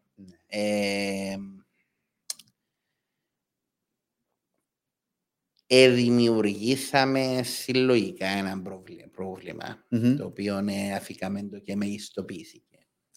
Και εγώ θεωρώ ότι είναι συλλογική ευθύνη και δικηγόρων και δικαστών της πολιτείας. Δηλαδή υπάρχει συλλογική ευθύνη. Και παρά το γεγονός ότι εγώ είχα δηλώσει πάρα πολύ σημαντικές επιφυλάξεις ως προς τη διαδικασία που επιλέχθηκε για τη δημιουργία των νέων θεσμών. Διότι διαφωνούσα και με το να επιλεγεί το να γίνει συνολικό πακέτο αντιτροποποίηση. Διαφωνούσα και με το ότι επιλέχθηκαν Άγγλοι εμπειρογνώμονες με τον τρόπο που επιλέχθηκαν. Διαφωνούσα με πάρα πολλά. Συμμετείχα στην Επιτροπή Θεσμών που είχαμε μια πάρα πολλά καλή συνεργασία και με την Περσεφόνη την Παναγή και με τον Γιασεμί, πρωτίστως και με τον Γιώργο τον Ερωτοκρίτου βεβαίως. Και παρά τις επιφυλάξεις μου, είπα στη λογική που λες ότι δεν μπορούμε να... όπως σου είπα και πριν, λέω, θα το περάσω. Κάτι πρέπει να γίνει όμως. Οπότε, εκεί μαζί και με τους άλλους συναδέλφους που ήμασταν, Προσπαθήσαμε και αφιερώσαμε πάρα πολύ χρόνο, επειδή ακριβώς κάτι πρέπει να γίνει, στο πώς να τροποποιηθούν οι προτάσεις που έρχονταν, για να καταλήξουμε σε έναν αποτέλεσμα το οποίο υπό τις συνθήκες, και το τονίζω το υπό τις συνθήκες, θεωρώ ότι ήταν ό,τι καλύτερο μπορούσε να επιτευχθεί. Άρα, εκείνο που θέλω να πω, συμφωνώ στη λογική σου, στο ότι πρέπει να λαμβάνεις μέτρα. Δεν είμαι υπέρ του απλώς να πούμε να πιάνουμε τίποτα. Και να μην προτείνουμε κάτι. Ακριβώς. Από εκεί και πέρα. Υπάρχουν κάποια ζητήματα τα οποία εμπρακτικά. Το να έρχομαι να λέω με μορφή τέτοια να δεν ξεχάσετε σε διάμεσες αιτήσεις, ξεχάσετε σε διάμεσες θέσεις, ξεχάσετε το ένα. Βάλουμε τώρα τα bundles. Εδώ, εμβόλυμα από μια άλλη κατάσταση. Ναι, εκείνο που θέλω να πω είναι ότι εδώ δεν έχουμε μέχρι σήμερα εκπαιδεύσει τους δικηγόρους καν τι είναι το bundle και πώς λειτουργεί το bundle. Πώς θα έρθουν οι δικηγόροι με κανονισμό που εφαρμόζεται σήμερα να βάλουν bundle 3 μέρες πριν την ακρόαση. Ούτε οι δικαστές δεν ξέρουν τι είναι το bundle. Έχουμε και λέμε ελάτε. Δηλαδή, τι θέλω να πω. Εκείνο που θέλω να πω είναι ότι δεν διαφωνώ στο να έρθουμε να πάρουμε μέτρα. Διαφωνώ σε μέτρα που κατά την άποψη μου όχι απλά θα λύσουν οποιοδήποτε πρόβλημα, αλλά να δημιουργήσουν επιπρόσθετα προβλήματα. Ή στη λογική, για παράδειγμα, του να συζητήσουμε, ελάτε να δούμε αν μπορούμε να συζητούμε τους μάρτυρες, να μπορέσει να μπει μια λογική διαδικασία. Τούτα έχουν μια λογική, αλλά πρόσεξε διότι έχει μια σημασία το πώς τα βάζεις. Ναι. Δηλαδή, για παράδειγμα, στους νέους θεσμούς. Τον Dyson. Ναι, τον Dyson που τους ετροπήσαμε όμως αρκετά, τον Dyson. Είναι χαρακτηριστικό ότι δεν έχουμε πολλές που τις κατά την άποψη, μάλλον εφήγαμε τις περισσότερες από τις παραδοξότητες της διαταγής 30. Το οποίο είναι σημαντικό, διότι είναι σημαντικό πως βλέπεις κάποια πράγματα. Εμπήγαινο θεμελιώδης κανόνας, ο οποίος λέει ναι, το δικαστήριο έχει καθήκον να προωθήσει την απονομή της δικαιοσύνης, να γίνει ταχαίως, είναι πολλά σωστά τα ούλα, αλλά ποια είναι η λογική του συστήματος? Πρώτο, η λογική του συστήματος είναι συνεργάζονται οι δικηγόροι μεταξύ τους. Δηλαδή έχει μια κουλτούρα συνεργασίας των δικηγόρων. Εγώ θέλω μια τροποποίηση, θέλω αυτόν, έρχομαι. Έλα υπόγραψέ μου. Γλιτώνουμε κόστη, γλιτώνουμε έξοδα του δικαστηρίου. Έρχεται το δικαστήριο μπροστά την υπόθεση, τι με ενδιαφέρει, εμένα με ενδιαφέρει η ημερομηνία ακρόασης πόβαρα να μην τις αναβάλουμε άσκοπα. Στα ενδιάμεσα ελάτε να βρούμε τρόπο να συνεργαστούμε, να γίνουν πιο γρήγορα. Δηλαδή προσπαθούν να περάσουν μια κουλτούρα, η οποία είναι πολύ σημαντικό να τη συζητήσουμε, διότι δεν είναι απλά να λες, επέρασα αυτήν την κουλτούρα. Πρέπει να δεις πώς την εφαρμόζεις την κουλτούρα. Λοιπόν, για να την εφαρμόσεις. Όταν περνάς όμως μια νοοτροπία ότι υπάρχει ένα ανώτατο δικαστήριο που ξαφνικά λέει εγώ κόφκω το δικαίωμα και λίγο πολύ το πνεύμα των κανονισμών είναι εσείς οι επαρχιακοί δικαστές βουράτε σε ώρα να τελειώνουμε με λαμβάνετε υπόψη και πολλά πράγματα. Αυτό και βάζει δικαστές οι οποίοι δεν έχουν καμιά εμπειρία στην εφαρμογή των πραγμάτων, δικηγόρων που δεν έχουν επίσης καμιά εμπειρία και τους βάλεις την πίεση, προφανώς καταστρατηγείς το να κάνουμε σωστές δίκες. Δηλαδή, οι λογικές των θεσμών δεν είναι έλα να κάνουμε δίκες, να δικαιώνουμε όπως καταντήσαμε, διαβάζω σε κάποιες αποφάσεις και με πιάνουν τα νεύρα μου, ότι το δικαίωμα αντεξαίρεση είναι κατεξαίρεση και ούτω καθεξής. Και ξέρεις, φτάσαμε στο σημείο, διότι η αντεξέταση παραδοσιακά έχει δύο στόχους. Ο ένας είναι να καταρρύψεις την υπόθεση του άλλου ή να προσθέσεις τη δική σου, αλλά ο δεύτερος έχει να κάνει και μια αξιοπιστία. Πού πάει, άμα έρχομαι να σου λέω να αντεξετάσω το Χριστόφορο στο τάδε σημείο για να του πω ότι να λέει του, για να μου δώσεις αντεξέταση, πού πάει η αντεξέταση, δηλαδή καταργείται, πού γίνεται το νόημα. Δηλαδή, εκείνο που θέλω να πω. Μα effectively καταργήθηκε η αντεξέταση. Εν τούτον όμως που θέλω να σου πω ότι. Και πέρασαν και στους δικαστές του. Μα γι' αυτόν όμως επιμένω, διότι συνεχίζουμε Μια εντελώς λάθος νοοτροπία προς λάθος κατεύθυνση. Γι' αυτό σου λέω ότι έχω έντονη διαφωνία, διαφωνώ με το κλίμα. Διότι ούτε η λογική των σεσμών στην Αγγλία, ούτε η λογική των νέων κυπριακών σεσμών είναι τούτη. Η λογική του να περιορίζει το δικαστήριο, το να μην κάνεις άσκοπες διαδικασίες και να βάλει κάποια πλαίσια. Έχει μια λογική στο πλαίσιο της αποφυγής καταχρήσεων. Έτσι είναι η λογική στο έλα να καταργήσουμε την αντεξέταση, όπως, δηλαδή έτσι όπως φτάσαμε, και τούτα είναι κάποια λάση, φτάσαμε σε σημείο ότι έλα καταργήσουμε, εδώ να σου πω και κάτι άλλο. Στην Αγγλία, επειδή έχουμε υποθέσεις, κάνουν τα oral hearings, διότι δεν έχουν, που λέμε skeleton arguments. Γιατί είναι τα skeleton arguments? Διότι κάνουν τα oral hearings και τα oral hearings πιάνουν μια μέρα ή 2 μέρες. Εν πάεις να διάς γραπτή αγόρευση και να φεύγεις και να μην κάνεις ούτε διευκρίνηση αν έχει ερώτηση το δικαστήριο. Τούτα δεν γίνονται πουθενά και να συμβαδίζουν με σύστημα απονομής της δικαιοσύνης. Άρα, εκείνο που θέλω να πω είναι ότι προφανώς είμαι υπέρ της λήψης μέτρων. Είμαι εναντίον όμως μιας νοοτροπίας η οποία συνεχίζεται από το ριάκι της δικαιοσύνης, όταν απορρίφθηκαν οι εφέσεις, γιατί πληρώνονταν τα πρακτικά, όταν ήταν η διαταγή 30, η οποία πάει τη δικαιοσύνη σε μια εντελώς λάθος κατεύθυνση και σταδιακά καταργεί το ουσιαστικό δικαίωμα. Δηλαδή, τον που λες, καταργήσαμε το δικαίωμα αντεξέτασης, καταργήσαμε το δικαίωμα αυτό. Μα αν κινηθούμε έτσι, τότε δεν έχει νόημα να δικάζουμε, δεν έχει νόημα η διαδικασία της δίκης. Θα βάζουμε χαρτιά όλα μέσα. Άρα, εκείνο που θέλω να πω, άλλον τον άλλον τ' άλλον. Όλοι πρέπει να συμφωνούμε, θεωρώ, και πρέπει να είμαστε υπέρ του να γίνουν ταχύρισμες δικαστικές διαδικασίες για να λύσουμε προβλήματα. Είναι το πώς το κάνεις και με ποιον τρόπο περνά το μήνυμα. Δηλαδή, για μένα είναι εντελώς λάθος το μήνυμα που επέρασε αυτή τη στιγμή. Δηλαδή, το μήνυμα αυτή τη στιγμή που επέρασε με τους νέους κανονισμούς είναι λίγο πολύ. Δηλαδή, θα κάνουμε λίγες δίκες εξπρές να τελειώνουμε. Μα έγινε. Έγινε αδιανόητο το πράγμα.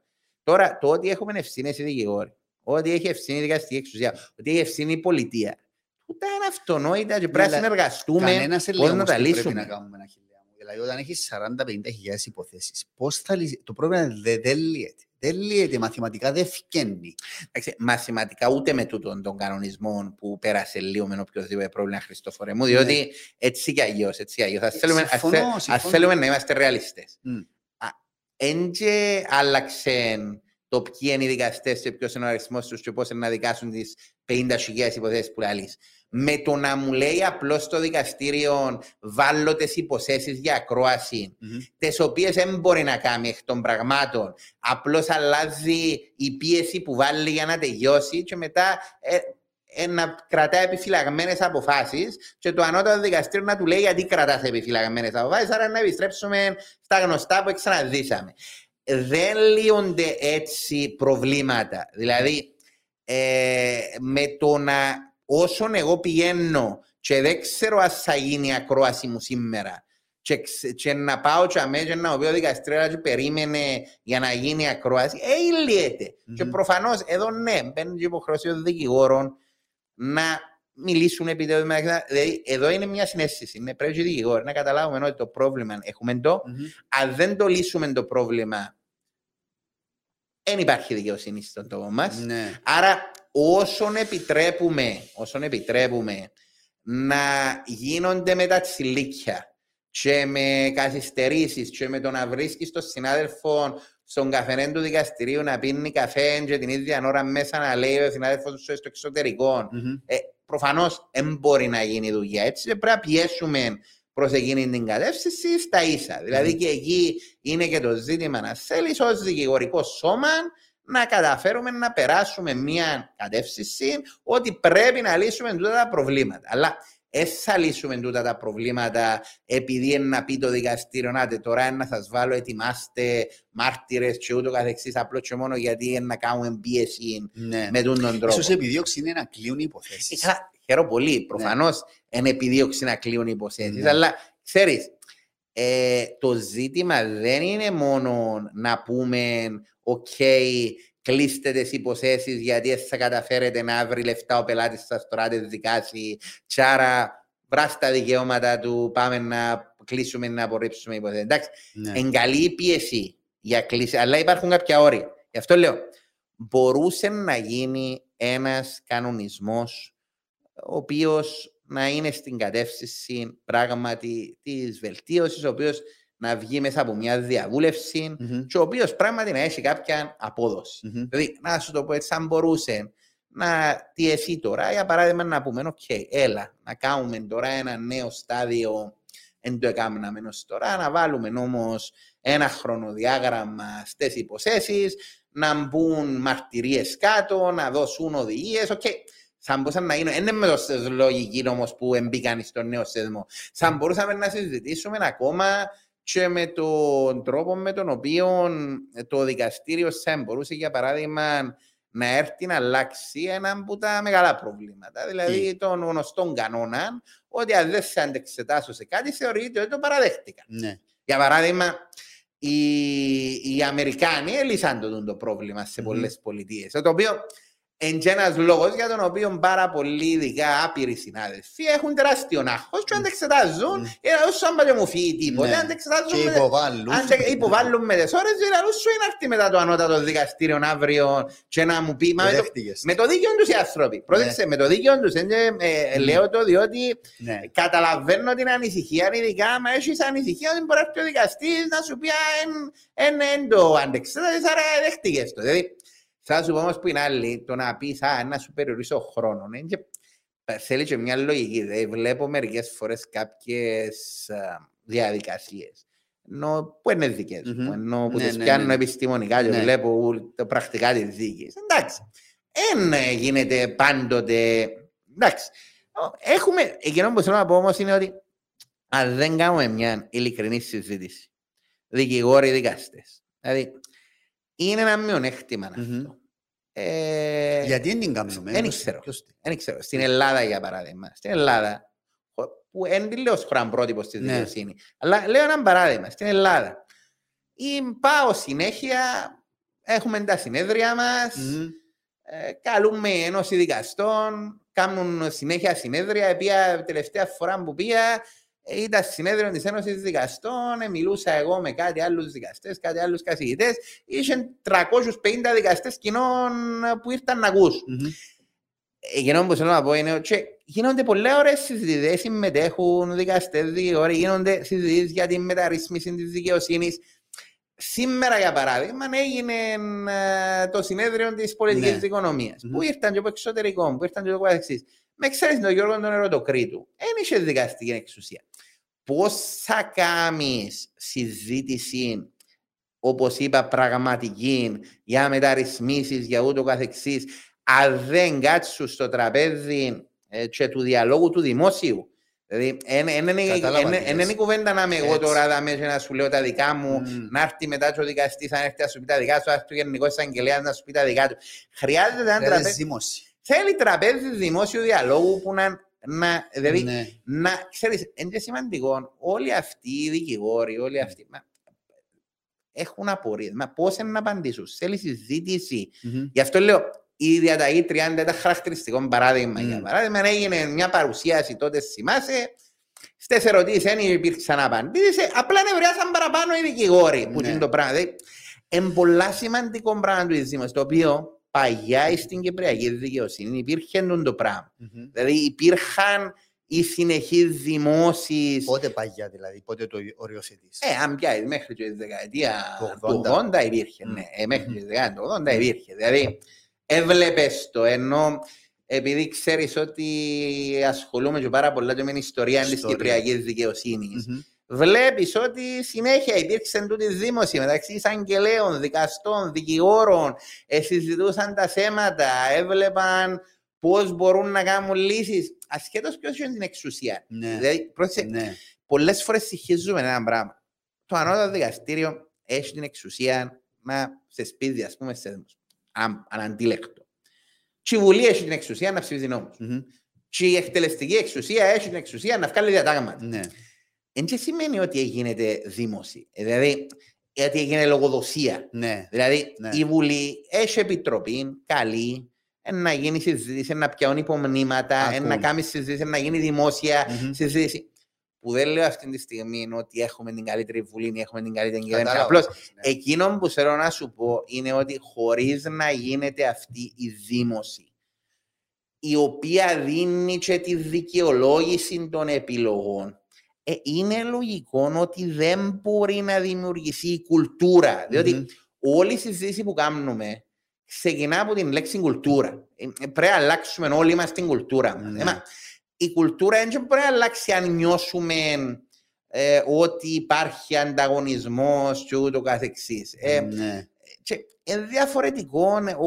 Ο κάθε άνθρωπος έχει την αποστολή του και είναι δύσκολη πολλές φορές. Νομίζω σου το έχω πει για παράδειγμα, εμένα όταν μου έγινε πρόταση να πάω στο ανώτατο δικαστήριο αρνήθηκα. Είπα έτσι θα πάω. Μου το έχεις πει. Ναι, δεν ήταν γιατί προφανώς θεωρώ ότι δεν είναι σημαντική η εργασία του δικαστή. Αντιθέτως, θεωρώ ότι είναι εξαιρετικά σημαντική η διαδικασία του δικαστή. Απλώς θεωρώ ότι δεν ήταν η δική μου αποστολή να είμαι δικαστής. Ο κάθε άνθρωπος ψάχνει το. Εκείνο όμως που θέλω να πω είναι ότι δικαστές, δικηγόροι, ακαδημαϊκή κοινότητα, πολιτεία, όλοι μας έχουμε μια αποστολή να χτίσουμε την κουλτούρα. Συζητούσαμε τους νέους θεσμούς με την ομάδα Dyson και το μόνο πράγμα που λέγαμε συνέχεια, που συζητούσαμε συνέχεια στα μάτια ήταν εντάξει, οι θεσμοί αλλά εκείνο που χρειάζεται change of culture.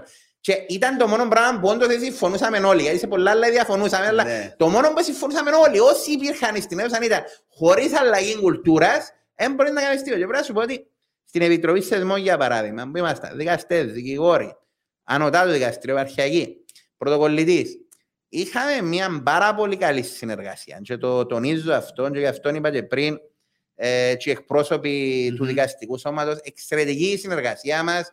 Προσπαθούσαμε να βρούμε λύσεις, υπήρχε διάλογος, πολλές φορές με εντάσεις, αλλά πιστεύω ότι υπήρχε μια λύση, υπήρχε συζήτηση, ανταλλαγή επιχειρημάτων για να καταλήξεις κάτι.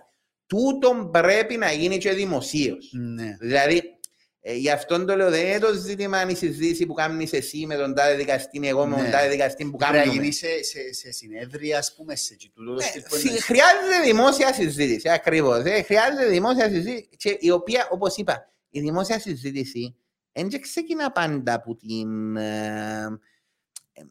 Δεν ξεκινά να γίνει σκοκορομαχία. Δηλαδή, η δημόσια συζήτηση είναι με σκοπό να έβρεις πώς θα κάνεις την αλλαγή κουλτούρας, πώς θα τα πετύχεις. Δηλαδή, εγώ σου λέω, εντάξει, έχεις 2.000 δικηγόρους. Εγώ σου λέω είναι αδύνατο να πετύχεις αλλαγή κουλτούρας σε 2.000 δικηγόρους. Μπορεί να αλλάξουν κουλτούρα νησίγοι. Αν αλλάξουν κουλτούρα νησίγοι, σταδιακά να περιορίσουν τους υπόλοιπους. Δηλαδή, μπορούν οι 500 να κάνουν το ξύγιο να περιορίσουν τους υπόλοιπους. Δηλαδή, συζητούμε για εναλλακτική μέθοδο επίλυσης διαφορών. Μα πώς θα γίνει εναλλακτική μέθοδος επίλυσης διαφορών χωρίς αλλαγή κουλτούρας? Εδώ μας λέει καλή ώρα ο δικαστής του πελάτη, κύριε, εγώ να βγάλω την υπόφαση εναντίον σου, και ο πελάτης λέει μετά του δικηγόρου του, να πιω τα τσάζ μου. Δηλαδή, να πάνε στο διαμεσολαβητή που είναι δικηγόρος και να πιστούν. Γι' αυτό σου λέω, θέλει συνολική αλλαγή κουλτούρας που ξεκινά από όλους μας. Και γι' αυτό λέω, εγώ είμαι πολύ υπέρ της αναγνώρισης των προσωπικών λασσών που έχει ο καθένας μας και το πώς να τα επιλύσουμε. Αλλά αν δεν γίνεται συλλογικά το πράγμα, δεν καταλήγουμε πού. Είσαι αισιόδοξος ότι είναι να γίνει κάτι? Εγώ είμαι απαισιόδοξος ιδιαίτερα μετά από ευκήγεν. Για μένα είναι το τι συμβολίζει το συγκεκριμένο. Εν τω που με ενοχλήσε παραπάνω. Ήταν το μόνο μερές. Ενώ συμβολισμός. Ο συμβολισμός είναι το χειρότερο, ήταν το χειρότερο πράγμα σε μια περίοδο που πάμε και πρέπει να πούμε πάμε σε αλλαγή κουλτούρας, να έρχεται ένας συμβολισμός ο οποίος είναι σε εντελώς λάθος κατεύθυνση. Είναι αυτό που με ενόχλησε. Εντάξει, δεν είμαι ιδιαίτερα αισιόδοξος, αλλά να σου πω κάτι, ως εκφύσεως εγώ είμαι αισιόδοξος. Οπότε, ποτέ δεν είμαι της λογικής. Πάντοτε μπορούν να πάνε καλύτερα πράγματα, αλλά αυτή τη στιγμή δεν είμαι ιδιαίτερος αισιόδοξος. Λοιπόν, Έτσι, φτάνοντας προς το τέλος, Αχιλλέα Ναι. μου, τελικά για να πάμε και στην κουβέντα που λέμε πριν, το σύστημα των ΟΤΑ του δικαστηρίου είναι συνοδικό. Αποφασίζουν ήδη. Εντάξει, είναι συνοδικό. Εντάξει, και πάλι και εκείνον ένα σώμα έχει αυτή την λογική. Ναι. Λοιπόν, να σε ευχαριστήσω θερμά. Χριστόφορε μου, εγώ σε ευχαριστώ πάντα και 2 ώρων. ελπίζω να μην επηρεάσει το hacking την εκπομπή σου. Πρέπει να σου πω ότι έτσι απλώς πριν κλείσουμε, διότι δεν θέλω να το πω, πρέπει να σου πω ότι πράγματι έχεις εξαιρετικά προσόντα ως δημοσιογράφος. Δηλαδή το έχεις αναπτύξει πάρα πολύ καλά και η εκπομπή σου, επειδή την παρακολουθώ πάρα πολύ συχνά, είναι εξαιρετική και επί ποικιλίας θεμάτων που δείχνει και το πώς εναλλακτικές πηγές ενημέρωσης μπορούν να παίξουν τεράστιο ρόλο. Λοιπόν, πρέπει να κάνουμε και μια κουβέντα κάποτε για την Ζέταν Εμιλιανίδου. Νομίζω ότι στο οφείλουμε. Απλά περιμένω να περάσει ο χρόνος έτσι αρκετά για να γίνει και τούτη η κουβέντα για πολλούς λόγους. Λοιπόν, να σου ευχηθώ καλές γιορτές. Κάσε καλό και σε σένα και σε όλους. Καλές διακοπές, καλή διαταγή 30 και θα τα πούμε την ερχόμενη εβδομάδα. Καλό Σαββατοκυριακό σε όλους. Γεια σας.